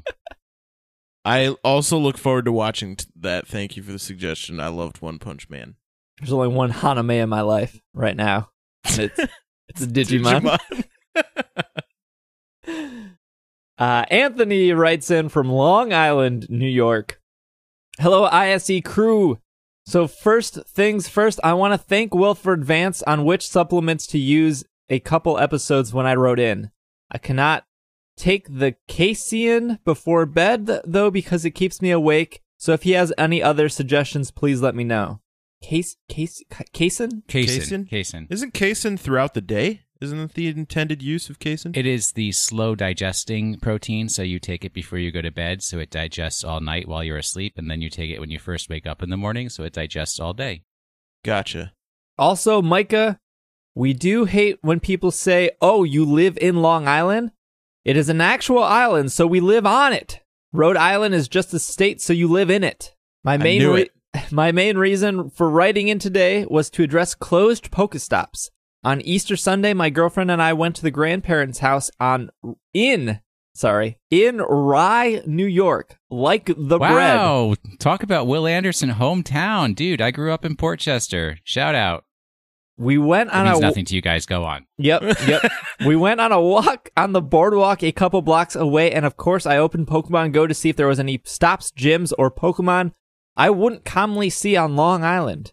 Every stop that was a store or monument on the boardwalk was closed, and I was confused because it wasn't the season to technically be at the beach. But the 2 Pokestops at the main gate were not closed, which kind of confused me. Why every Pokestop behind the main gate? Why close every Pokestop behind the main gate? Just wanted to inform you guys that it is happening in other areas of the country. Sorry for the longish email. My daughter and I really enjoy the podcast. Shout out to Anthony's daughter. Thanks for all your hard work on the podcast and Mythical. You are all my favorite. By the way, SBJ a little bit more since the podcast wouldn't exist without him. Anthony. So I'm surprised because the boardwalk at Rye Playland, which is what he's talking about, that never closes. When I was in high school, we used to go there like during lunch in the middle of the winter and hang out. So Like, it's not, I mean, it is in a park, and technically it's a public park, but it doesn't close. I mean, it closes at night, but not during the daytime. So that's really weird that the Pokestops would have been closed during that time. Like, Playland Park is closed, which is a amusement park, but the boardwalk part is always open. It's where they filmed Big. I'm throwing out all my facts all at once. I appreciate all of the facts. Yeah, I don't know. I was there the night they filmed that part of Big. Really? But that's a story for another time. Oh, man. I need to hear that story another time. I don't know why it would be closed, but it is good to hear that, you know, Milwaukee is not the only one city in the world where things are closing. Where things are closing. I listened to 60dB, and they actually had an article on about the Milwaukee parks shutting down and closing the stops and everything, and the lawsuit that's going on. So it's becoming more national. You're going to make national news, dude. Is it not local man? Local man addresses Pokemon Go and has a podcast. Is it not common everywhere else outside of Wisconsin that parks close at a certain time of night? No, they do. They do. Okay, but the whole thing about the lawsuit in the city and everything, trying to tell Niantic to close down the stops, that part is making national news. Yeah. Centennial Park in Atlanta, when I went, that closed at 10. But that was like the first 2 weeks of Pokemon Go, and there was still hundreds of people in the park after 10, and they didn't care. Breaking the law.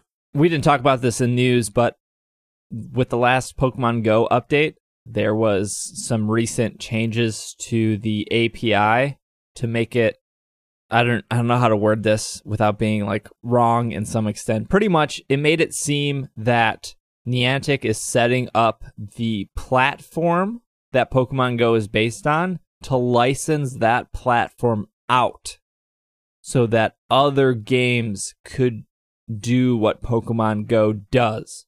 Like a couple months ago, we heard about like a Harry Potter Go. With recent changes to the API, it's like more obvious that that is what they're getting ready to do.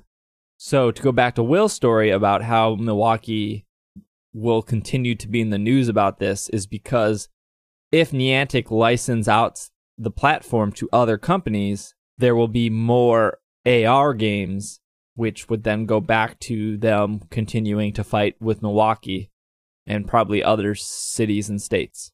Right. It's only a matter of time when something does as well as Pokemon Go did, before there's a million versions of it. I'm sure Niantic would love to make money off a Harry Potter Go and just absolutely license that to somebody and just take 20% or however much they take and continue doing what they're doing. This message is from Henry from Irvine, California. Hey, SBJs and others, just wanted to say how much I like your podcast, and I have a couple questions. 1, what are the origins of the podcast? And 2, what Pokemon remake would you like to see? And 3, what is your favorite game on Nintendo Switch? Travis is my favorite. SBJ is close behind. # Travis for good. Henry. Will doesn't have a Switch. Correct. Micah, what's your favorite game on Switch? I real quick just want to point out that was a call out to a hashtag that we made on Twitter, where what was trending was # travel for good, and I misread it as Travis for good, and I'm really happy that somebody remembered that. What was the question? Favorite game on Switch? Mario Kart right now. Zelda is my favorite Zelda of all time, so I feel like that's probably going to be my favorite Switch game for a very long time. As a Switch owner, I also enjoyed Zelda.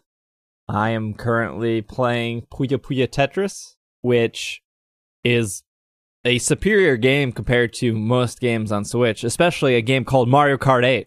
Let me rant real quick about this. These games came out the same week. One being brand new, unless you imported it from Japan. The other one being a 3-year-old game. One being $60. And also 3 years old. One being brand new and $30. Why did people make the wrong decision in life and not get Puyo Puyo Tetris? I had a really hard time justifying buying Mario Kart after I went on a Twitter rant saying pretty much everything you just said and more about how terrible of an idea it is to buy the game. And then I got about a week into launch and I bought it. Look, talk about weak. Let me tell you how uncomfortable it is that it displays me playing that game to all of my Switch friends that I'm also friends with on Twitter that probably saw that Mario Kart rant. If Mario Kart 8 fixed the online mode and like made it easier to make groups and to drop in with friends and like to set up parties, that might be worth another purchase. Which is what I'm assuming is going to happen with their paid online service in the future. I'm not assuming that. I'm assuming that service will be a complete disaster. You're probably right. My justification for buying it was that Mario Kart 8 is such an incredible game. It's really good. This is the same game, but with the community reinvigorated, because the community on the Wii U is dead, and it's not coming back. But I've played all those races 100,000 times. You're right. Doesn't make it less fun, though. I mean, it's if they were... One of the biggest turnoff for me was like the not fixed online play. If they were at E3 to say, hey, we're releasing 16 more tracks for Mario Kart 8, I would consider purchasing it for those tracks because I loved that engine so much. Yeah.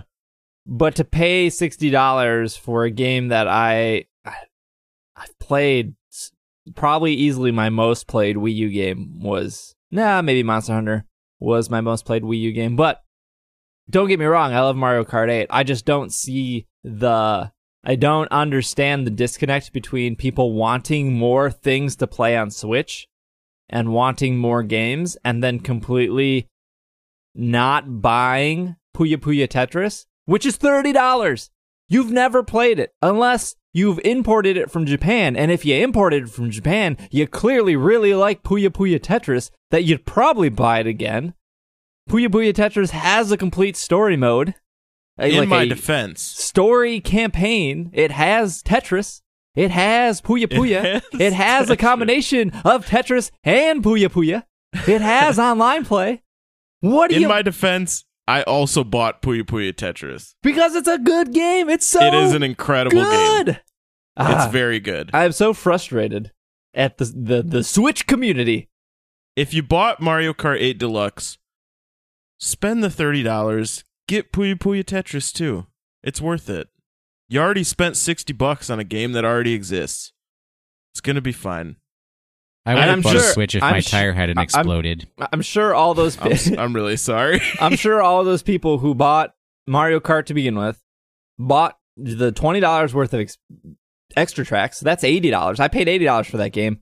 Heck, if I'm going to pay another $60 for that game.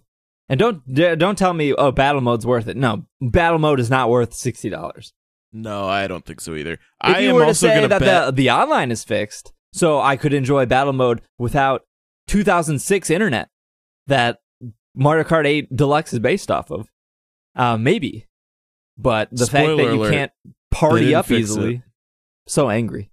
And I'm gonna bet that they're not gonna release any DLC for it, because if they were gonna do that, they would probably just release a new Mario Kart, because they know people are gonna pay for it. They paid $60 for a game. I paid $60 for a game that already exists. Well, I mean, they ported the engine, like it's completely up and running on Switch. I can't imagine after that it's hard to make more tracks. Yeah, but they would just put it in Mario Kart 9. Why wouldn't they? You know, because just if it's Mario Kart 9, it would be a completely new engine. No, why would they do that? Because every single Mario Kart has a completely new engine. This isn't Splatoon 2 where this isn't Splatoon 2 where they add one new gun and they go, it's a sequel. Mario Kart has always had a new engine. If they're doing that with Splatoon, why wouldn't they do it with Mario Kart? Because they haven't done it for the last 8 games. 7 was dramatically different than 8. Yeah, it was a DS game. No, it was a 3DS game. DS was completely different than whatever. Yeah, you're right. They're all different. And I like that about Mario Kart.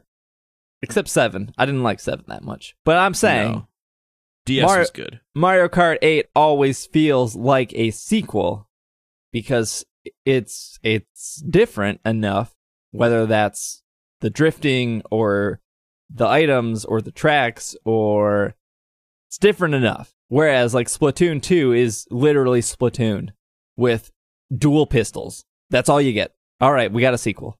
I think you and I might be the only two people in the world that are not excited for Splatoon 2. So bitter. How do you feel about no Splatoon dog in 2, this Will? hunt. Oh, that's okay. right. The three of us I could didn't not like play Splatoon Splatoon 1, 2 so- together. I wanted to like Splatoon 1. I've invested a lot of time into wanting to like it, and I just couldn't. My biggest gripe was that it took 4 hours to play a new map. I've heard that they've reduced it to 2. Why that exists at all still boggles my mind. I mean, that part didn't really bother me. That really bothered me. Anyways, we don't need to go on Splatoon. Splatoon. We're getting off topic here. We'll complain about Splatoon when it comes out. All right, let's do a couple more emails here. This email is from Jordan. Location on holiday in Kefalonia from the UK. I don't know. I don't know if I said that right or where that is. Hi, Steve, or whoever he has with him. I've been listening to the podcast for 2 years. Thank you. I'm a massive fan of the show and became a Patreon backer at the beginning of the year. Thank you again. I wanted to keep my email short and sweet. I think you guys do a fantastic job. The podcast brightens up my somewhat dull Monday mornings. Let's get this out of the way. You are all fantastic, but Will is my favorite. He has helped me out with a few questions I post on Slack, plus his constant need to correct Steve is very amusing. I don't know if that's true. My one question, I have no shame in admitting Charizard is my favorite Pokemon. I got into the games at Generation 1, so I have a special place in my heart for this dragon that isn't a dragon, unless it's Mega. But as we are in Generation 7, should I take a step back and leave my Generation 1 feelings behind and pick a new Pokemon? Anyways, keep doing what you're doing, Jordan. So let me get one thing out of the way here. Will is almost always wrong. That is so not true. Wow. That's so not true. This is what I love about Will, though. I'm going to call out Logan here. I was very mad at Logan last week. And the reason being is because we had that debate about the contest. And Mike is here now. Maybe Michael will want to chime in. And Logan, what do you want from me? Logan, for the most part, agreed with me and had every opportunity to express those opinions, and he didn't. Instead, he was like, I don't like debate, guys. Let's move on. No. Logan? Man, I love hot Logan debate. doesn't like it when mom and dad are fighting. I love hot debate. And Will and I are mom and dad, and we fight all the time. And I think that is one of the reasons why I love Will, because I don't think I've ever actually been mad at Will. I don't think you're right there either, but I don't think I've ever, I would say the same thing about Micah. Like, Micah and I get into the dumbest arguments, but I don't think I'm ever actually mad. It's just like, this was dumb, and then 5 minutes later, I'm like, hey, you want to watch wrestling? You sent me a very stern email in January of 2013. I sent you that stern email because you were not talking to me. That was the reason. Oh, we're getting to the deep cuts right now. That. I remember everything. Mike, a hot take on contests. Should people do it or should they be paid? For what? You can't just throw me into this. All right, last week contests. Last week somebody wrote in. Maybe it was 2 weeks ago. I can't even remember. 2 weeks ago. This whole podcast is so hotly debated. Somebody wrote in and said Pokemon should do a contest where people draw a new Pokemon, and then Pokemon picks a winner. Oh. And Will said they should, and I said no, and Logan also said no. So thank you, Slack, for not acknowledging that Logan also said no, because he did. And that's why I'm mad at Logan, because he could have expressed himself more, but he chose not to get into mom and dad's argument. And my no was because Pokemon is a $1 billion company, and I don't think it's fair. And while it's by choice for a person to enter a contest, no one's forcing them to.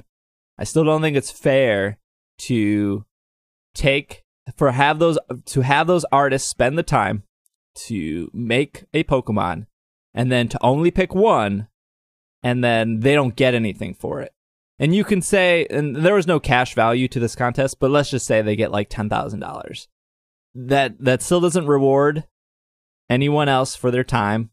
And I don't think it's, even if there was no money or if there was money, it's still a fact of a $1 billion corporation taking something you made and will continue to make money on it for the rest of Pokemon's lifetime. Because as we know, Pokemon will outlive Earth. And so any plushes, any t-shirts, any movies, Pokemon in games, anything in spin-offs, like, it's just weird. To me, it's weird to have something a person would create, seeing a company that's already worth billions of dollars continue to make not billion, they probably won't make billions off one Pokemon, but maybe millions off plush sales and action figures and movies. If you made, Koramon and, it's on the cover of a movie, you're not seeing any of that money after the contest. You're not seeing royalties from that. I got a couple feelings about this. I'm going to make them as brief as possible.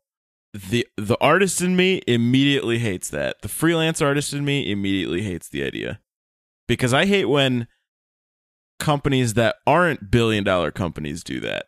I hate that when a shop down the street says, we're going to have a contest, and whoever makes the coolest logo, that's going to be our new logo. That's a cop-out. What you're trying to do is get art for free and get a logo for free without having to pay your artists. Don't do that. That's a really bad way to do anything. The illogical person in me loves that idea, though, because there's something that I have art friends who have participated in something called the Monster Project, which is basically an art gallery or a collection of art where kids will draw monsters, not pocket monsters, not Pokemon. They'll just draw like digital monsters, a monster that they make up in their head. They'll, how kids will just draw like the craziest weird monsters they can think of that have 27 horns and 18 eyes and a million arms and whatever. And they're all kinds of colors, and it's great. They'll take those kids' drawings and they'll distribute them amongst professional artists, professional illustrators, and then they'll make those into actual professional illustrations. And then they bring them back to the kids and show them to them. And the kids absolutely love it. I think from the perspective of kids seeing their Pokemon that they made up in their head turned into a real thing and being able to play that in the game, they would absolutely love it. But that would only be like one kid. But I also think that it sets a really bad precedent by saying, hey, do our art for us, and that way we don't have to pay for the art. Thanks, guys. You saved us some money. There was a person on Twitter, a Milwaukee law firm, we'll say, and they posted, hey, we're looking for a new logo, and the winner will get $25,000. And the only thing I could think of was, why don't you just hire an artist and pay them pay them an hourly wage for a logo? Like, there are so many talented people out there. Why do you need a contest for... I've done logo design. I know Micah does design. I know what I charge for design. I know roughly what Micah charges for design. I've hired people for like the illustrations that we did, the profile illustrations. Like, I paid an artist for that, and I paid them an hourly wage. So I know what that costs. Even if you were to double, triple that cost per hour, quadruple that cost per hour, quadruple that hourly rate, it still does not come anywhere near $25,000. Correct. So why are you hosting a contest to give somebody $25,000 for a logo when in reality you could pay somebody 4 times the amount they charge and it doesn't even come close to that? What you're doing is you're getting a whole bunch of logos put in front of you for free, and then what you're going to do is you're going to have somebody that you know slightly copy somebody's logo, and you're going to pay them like $100. And you're going to say, well, the winner was so-and-so, but, there's no proof. We can't prove that was the winner. But they're going to say that there was a winner. That's right. I mean, even if they don't, like, even if they're not that shady about it, they're still going about it in the worst way possible. When they could just hire a designer full time, or have a designer on call for any design work that they might need, and it would cost them a lot less than just throwing 25 G's at somebody to make them a logo because they're too lazy to hire somebody. It's a mess. I've seen that handful of times though, where like even small businesses will be like, "Hey, design us a logo," and the winner that's our logo now. If you're a business, you should factor your branding into the cost of your business. And if you don't, you're a bad business. Will, you were on the side of doing the contest. You got any follow-up? Yeah, but I mean, it's a different perspective. I mean, I completely agree with Micah, and you know what? It may be actually becoming a like a Tom's shoes kind of issue, right? Because you've seen the whole, what is it? Adam ruins everything about Tom's shoes. You want to do the too long didn't read for Tom's? So basically, the people in the countries that are receiving the shoes for donations don't really need shoes, and you're just putting the cobblers in those countries out of work. Yes. So you think you're doing a good thing, and yeah, shoes are getting donated, but you're actually hurting people. Yes. So I don't know, but I mean, just overall, the idea of a contest is fun, but the meta, philosophical behind it of whether it's morally good or, I mean, I don't believe in morality, but general for other people who do, if it's morally good in the whole length of the universe to have such a contest, well, maybe not. But still, I think it's fun to draw pictures and have fun. This would be my compromise. My compromise would be that you enter. So you have a contest. This is, like I said, this is my compromise. You have a contest of, we want a fan to make a Pokemon. You submit your portfolio to the Pokemon company. And whether or not you need to, design some Pokemon or do some art to fill out your portfolio, that's on you. But you submit your portfolio, and then they look at everyone's portfolio before people are doing hours and hours of work, and you go, I like that person's portfolio. Let's fly that person out and let's have them design a Pokemon. That way, you're not making thousands of people make Pokemon, and then all of a sudden you're looking at 1,000 different hodgepodge Pokemon and trying to pick one. Instead, I've got an even better idea. Instead, you're looking at somebody's talent and their range and scope of ability of like, oh, like, look at these 6 pieces you did. Like, oh, you did a building, you did a person, you did a monster, you did fan art of Bill Nye the Science Guy. You have this range instead of just like one Pokemon that might not have fully fleshed ideals. And so when you pick that winner, they can work with that winner to actually fully flesh out something that's just more than an image. So here's an even better idea. I think the Pokemon Company should identify all the different kinds of work that they need done, and then put like on a website like little mini contests of all the different kinds of work they need done, and then people submit like a little 1-page description of their life history of the kind of work that they can do, and then the Pokemon Company will look at those and say, well, this person has done this kind of work in the past, so that means that they can do this kind of work, and then they like fly them out there, or they make them pay for themselves to fly out there, and then they just pay them like every 2 weeks to come and do the kind of work that they need to get done, because it's called a job. You could call it pocketmonster.com. No, they use a different hiring site, but whatever. I also like the concept of, hey, this artist did these 6 Pokemon, instead of like, hey, this artist just did 1 Pokemon. I would love to see an entire generation, a spin-off game that is just children's submitted art for created monsters that they then took and turned into actual Pokemon. No, because then those Pokemon are forever. Yeah, that's fine. Ever. This is what I would want. Call it- No, this would be better. This is better. You This get is better. 100 Pokemon drawings from children. You Like have professional current Pokemon. No, new Pokemon. Nah, just I'm not made up interested in that. Pokemon Nah. that kids made up that they drew with crayons on paper, and they look terrible and they look ridiculous and they look hilarious, and they send them to the Pokemon Company, and the Pokemon Company has their professional artists illustrate monsters that look exactly like those but good professional art, and then you put them in their own game called Pokemon Kids version, and it's its own generation. No. It's a spin-off. Micah, they already did that. It's called Yokai Watch. Jesus. As a big fan of Yokai Watch, I'm very offended right now. The burn meter is just out of control. I would rather just have kids draw a really terrible current Pokemon and just see like a really deformed Pikachu in a game of That would like be good too. like how they did Kirby's the Crayon Kirby. Whatever, or maybe it was a Yoshi. The Yarn Kirby? Excuse me? Grand Kirby? Crayon Kirby. Wasn't there a Kirby or a Yoshi game that was like in crayon instead of yarn? I'm pretty sure there was.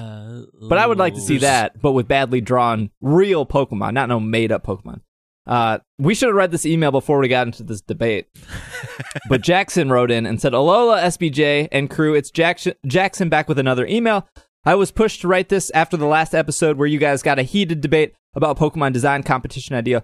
I myself strongly agree with Will and think that these artists love taking time to make these Pokemon designs and would love it even more if they could actually get some benefit from them. I don't know what the benefit would be besides it being just existing. No. Have some self-respect as an artist. I'm mad. Anyways, Keep I don't going. want to get into this too much. I want to know the top 5 Pokemon you guys would like to see a Mega Evolution / new form / evolution. Love the show. Can't wait for the next episode, Jackson. I don't think we need to debate about the contest anymore. Like I said, I probably should have read that prior. All I'm asking is if you're an artist, have some self-respect for yourself. That's it. If Just you value wanted to yourself have some more. self-respect, Micah, you'd get a reasonable job like being a banker. Hey, A Micah, banker? get a real job. Exactly. I wanted to be a banker. Micah is a freelance artist, so he struggles every day to put food on the not, table. not a real job. No self-respect, not a real job. Not a real job. Top 5 Pokemon you would like to see Mega Evolution / new forms. My default, Farfetch. I would also go with Beartic. To piggyback off that, Ursaring. Pretty much if it's a bear Pokemon, I want to see a Mega form. I don't know. I was going to say Aerodactyl, but he already has one. Yeah. And it's okay. Vespiquen. I'd like to see it is Vespiquen, by the way. We debated about this. I looked it up. All right. It's only Vespiquen because they couldn't fit more letters in there.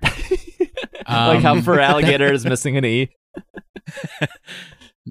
They just keep asking this question over and over again, and it's like eventually we'll just go through all the Pokemons. Yeah, it's hard to say. Rabombi? Can I get a Mega Rabombi? Why not? Yeah, That'd be yeah. Cute. Mega Florges, I think. Sure. Pretty much just flowers for you. Yeah, Mega Sylveon, Mega Vileplume. Mega Granbull. Nah, I don't like Scramble. I just said Mega Granbull. Mega Delcatty. How about that? That's not a fairy type. That's a Pokemon people don't think about. Delcatty. Mega Klefki. There you go. Got my 5. Wait, is Klefki a fairy type? Yeah, it's Fairy Steel. Okay. Phew. Thank goodness. Okay. I got my Mega Gengar. Give me a Mega Mimikyu. Because, it's Micah. It's your boy.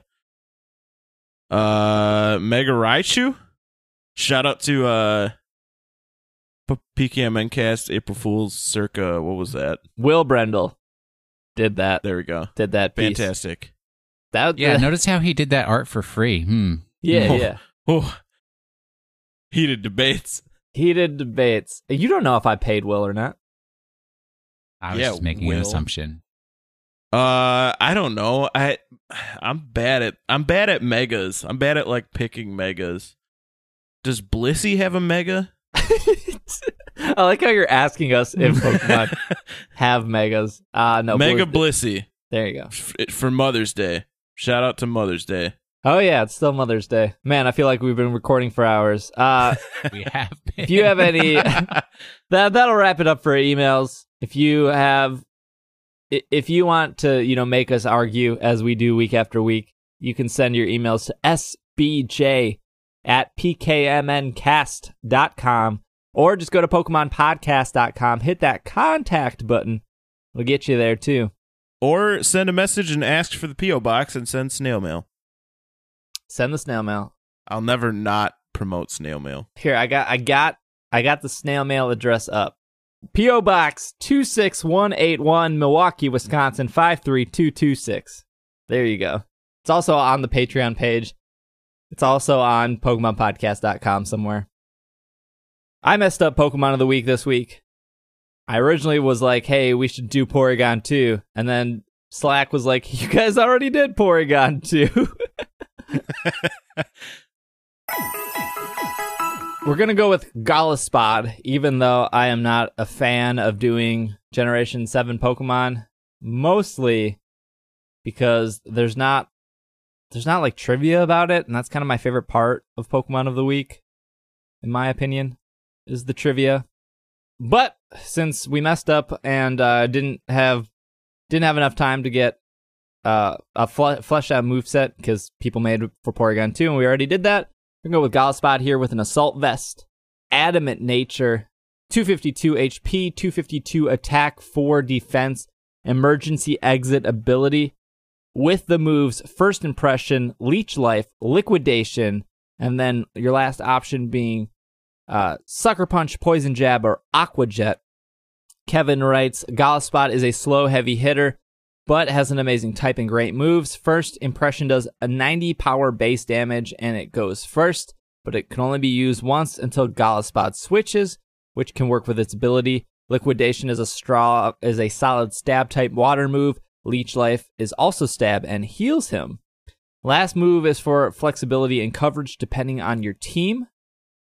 He works well with Pokemon such as Oranguru because they are slow. Alternatively, somebody who hits hard and fast like Salamence can lead the charge with Gallespod and clean up. So Salamence, Oranguru, 2 good choices to use with Gallespod.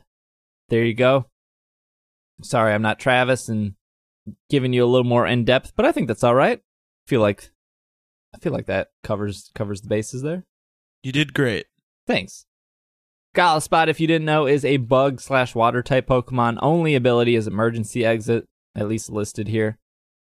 I believe you're correct as far as I'm aware. Gallespod is like this light green and a shiny one. It's more white with blue highlights instead of green highlights. And little to no trivia, but Gallespod may be based on a giant isopod and its armor of a samurai. Gallespod may be a combination of Goliath and Isopod. That's all I got. Let's read its Pokedex entry. That might give us something. From Sun, while with a flashing slash of its giant sharp claws, it cleaves sweet water or even air right in two. And then from Moon, it battles skillfully with its 6 arms, but spends most of its time peacefully meditating in caves deep beneath the sea. Interesting. Yeah, I think those kind of flesh out Gallespod a little bit better. I wouldn't have taken Gallespod for a meditator. You know? Think they use Headspace? Yeah, Headspace or Calm, I would assume. That's our way to get a Headspace advertisement. For $9.99 a month, you can also be like Gallespod. I think that's all we got for you guys. Let's jump over to some house cleaning. Clean the house here. Start with Patreon.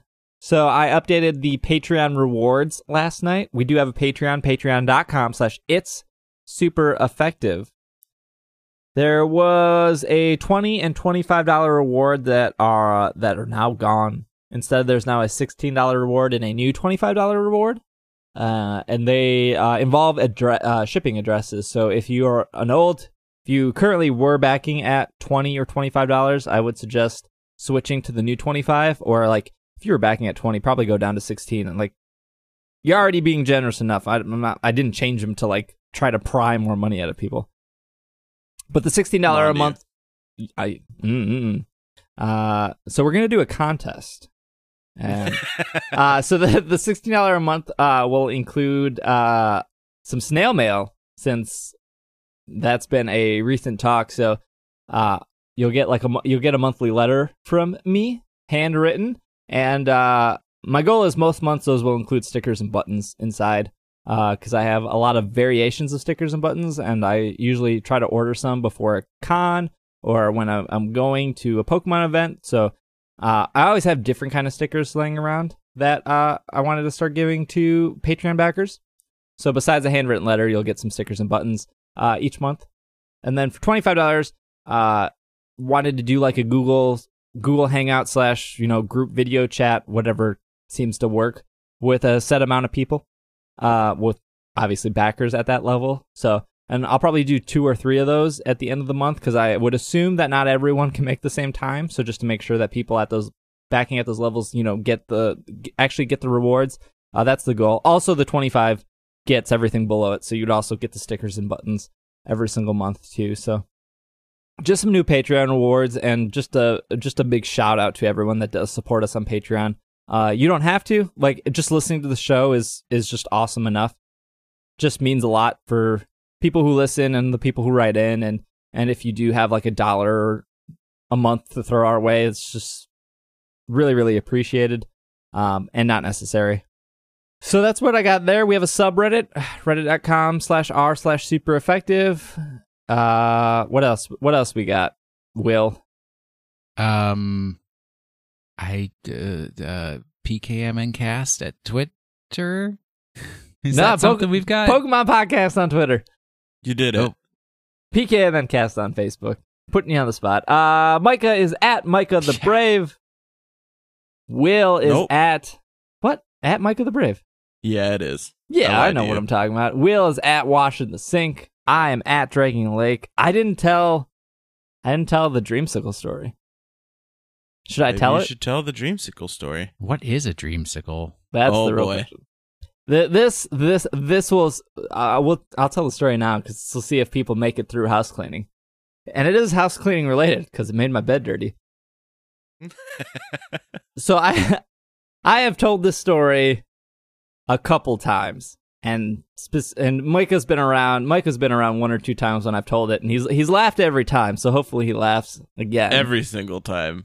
I don't know. One of my favorite stories of all time. I don't know if Will's heard it, but I slightly told it in Slack. That's why there's now a Dreamsicle emoji in Slack. So Irene, she has an addictive personality when it comes to... Also, Will has this too. Will used to eat an ice cream sandwich before bed every single night. Why do you remember everything?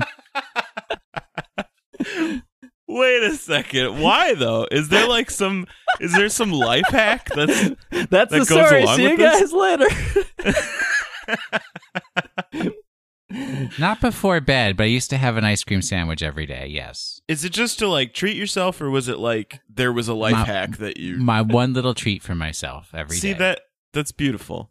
That's beautiful. Yeah. So I feel like because of that instance, Irene started having like an ice cream sandwich every day before bed, and then it like switched to like those Freezy Pops. She would always have a Freezy Pop before bed, and then it switched over to a Dreamsicle.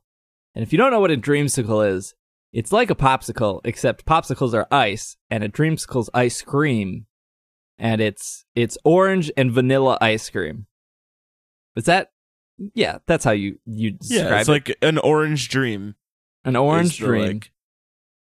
The drink. It's that in ice cream form. So Irene would have a Dreamsicle every night before bed. She doesn't do that anymore. I think she's onto a new favorite food before bed. And So Irene also has insomnia. So she has trouble sleeping. So she takes sleep medication. And her sleep medication takes anywhere between 5 minutes to like an hour to work.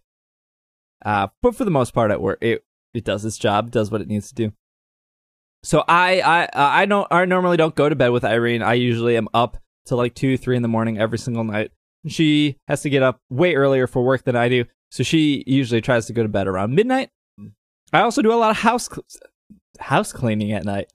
I also clean my house at night, usually before I go to bed. So it's like 12:30 in the morning. I just finished probably playing some kind of game, probably Destiny or Final Fantasy 14 or something. So I was like, I'm going to go upstairs, get some laundry. I'm going to do like a load of laundry before bed. And I walk upstairs. And again, Irene takes sleep medication. So all the lights are on in the bedroom. And she is laying in bed with a dreamsicle with only one bite taken out of it on her chest. And she is fast asleep.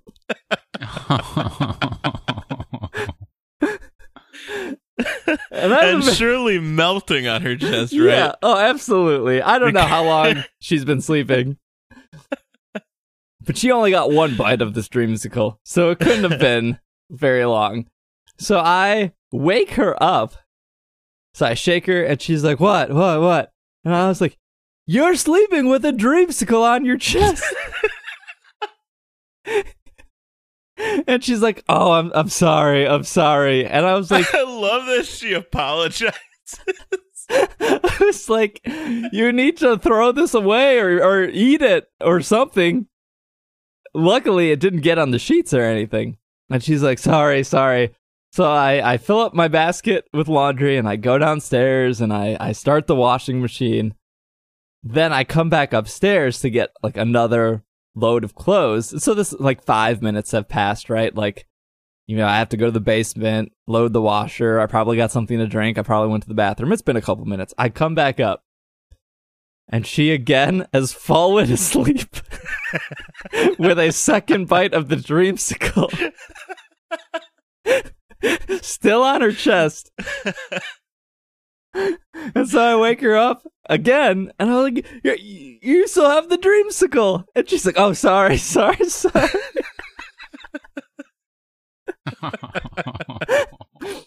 at that point, Irene. At that point, she went downstairs and disposed of said dreamsicle. You know, I'm not one to talk. I sat on a pizza before. Yeah, this is very true. Very true.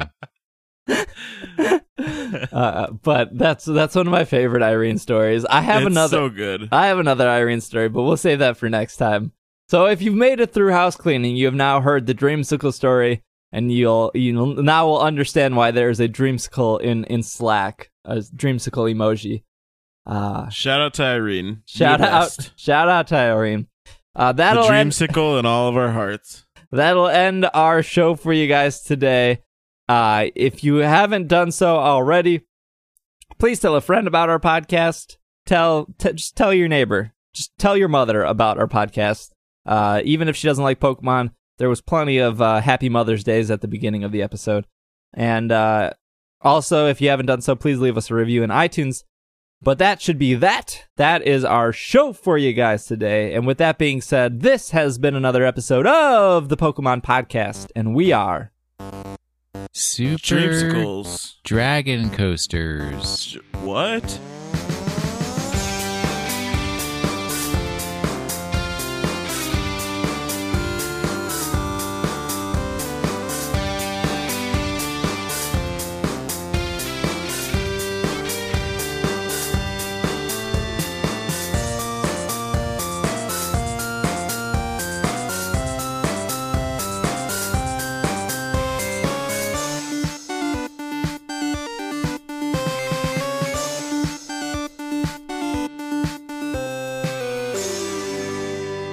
Dreamsicle Squad.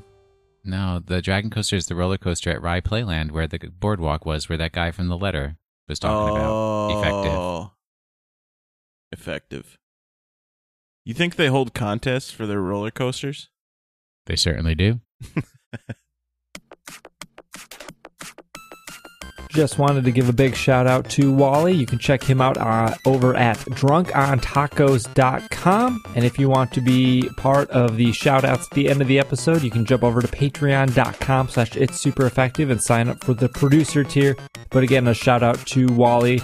You can check out his stuff over at drunkontacos.com.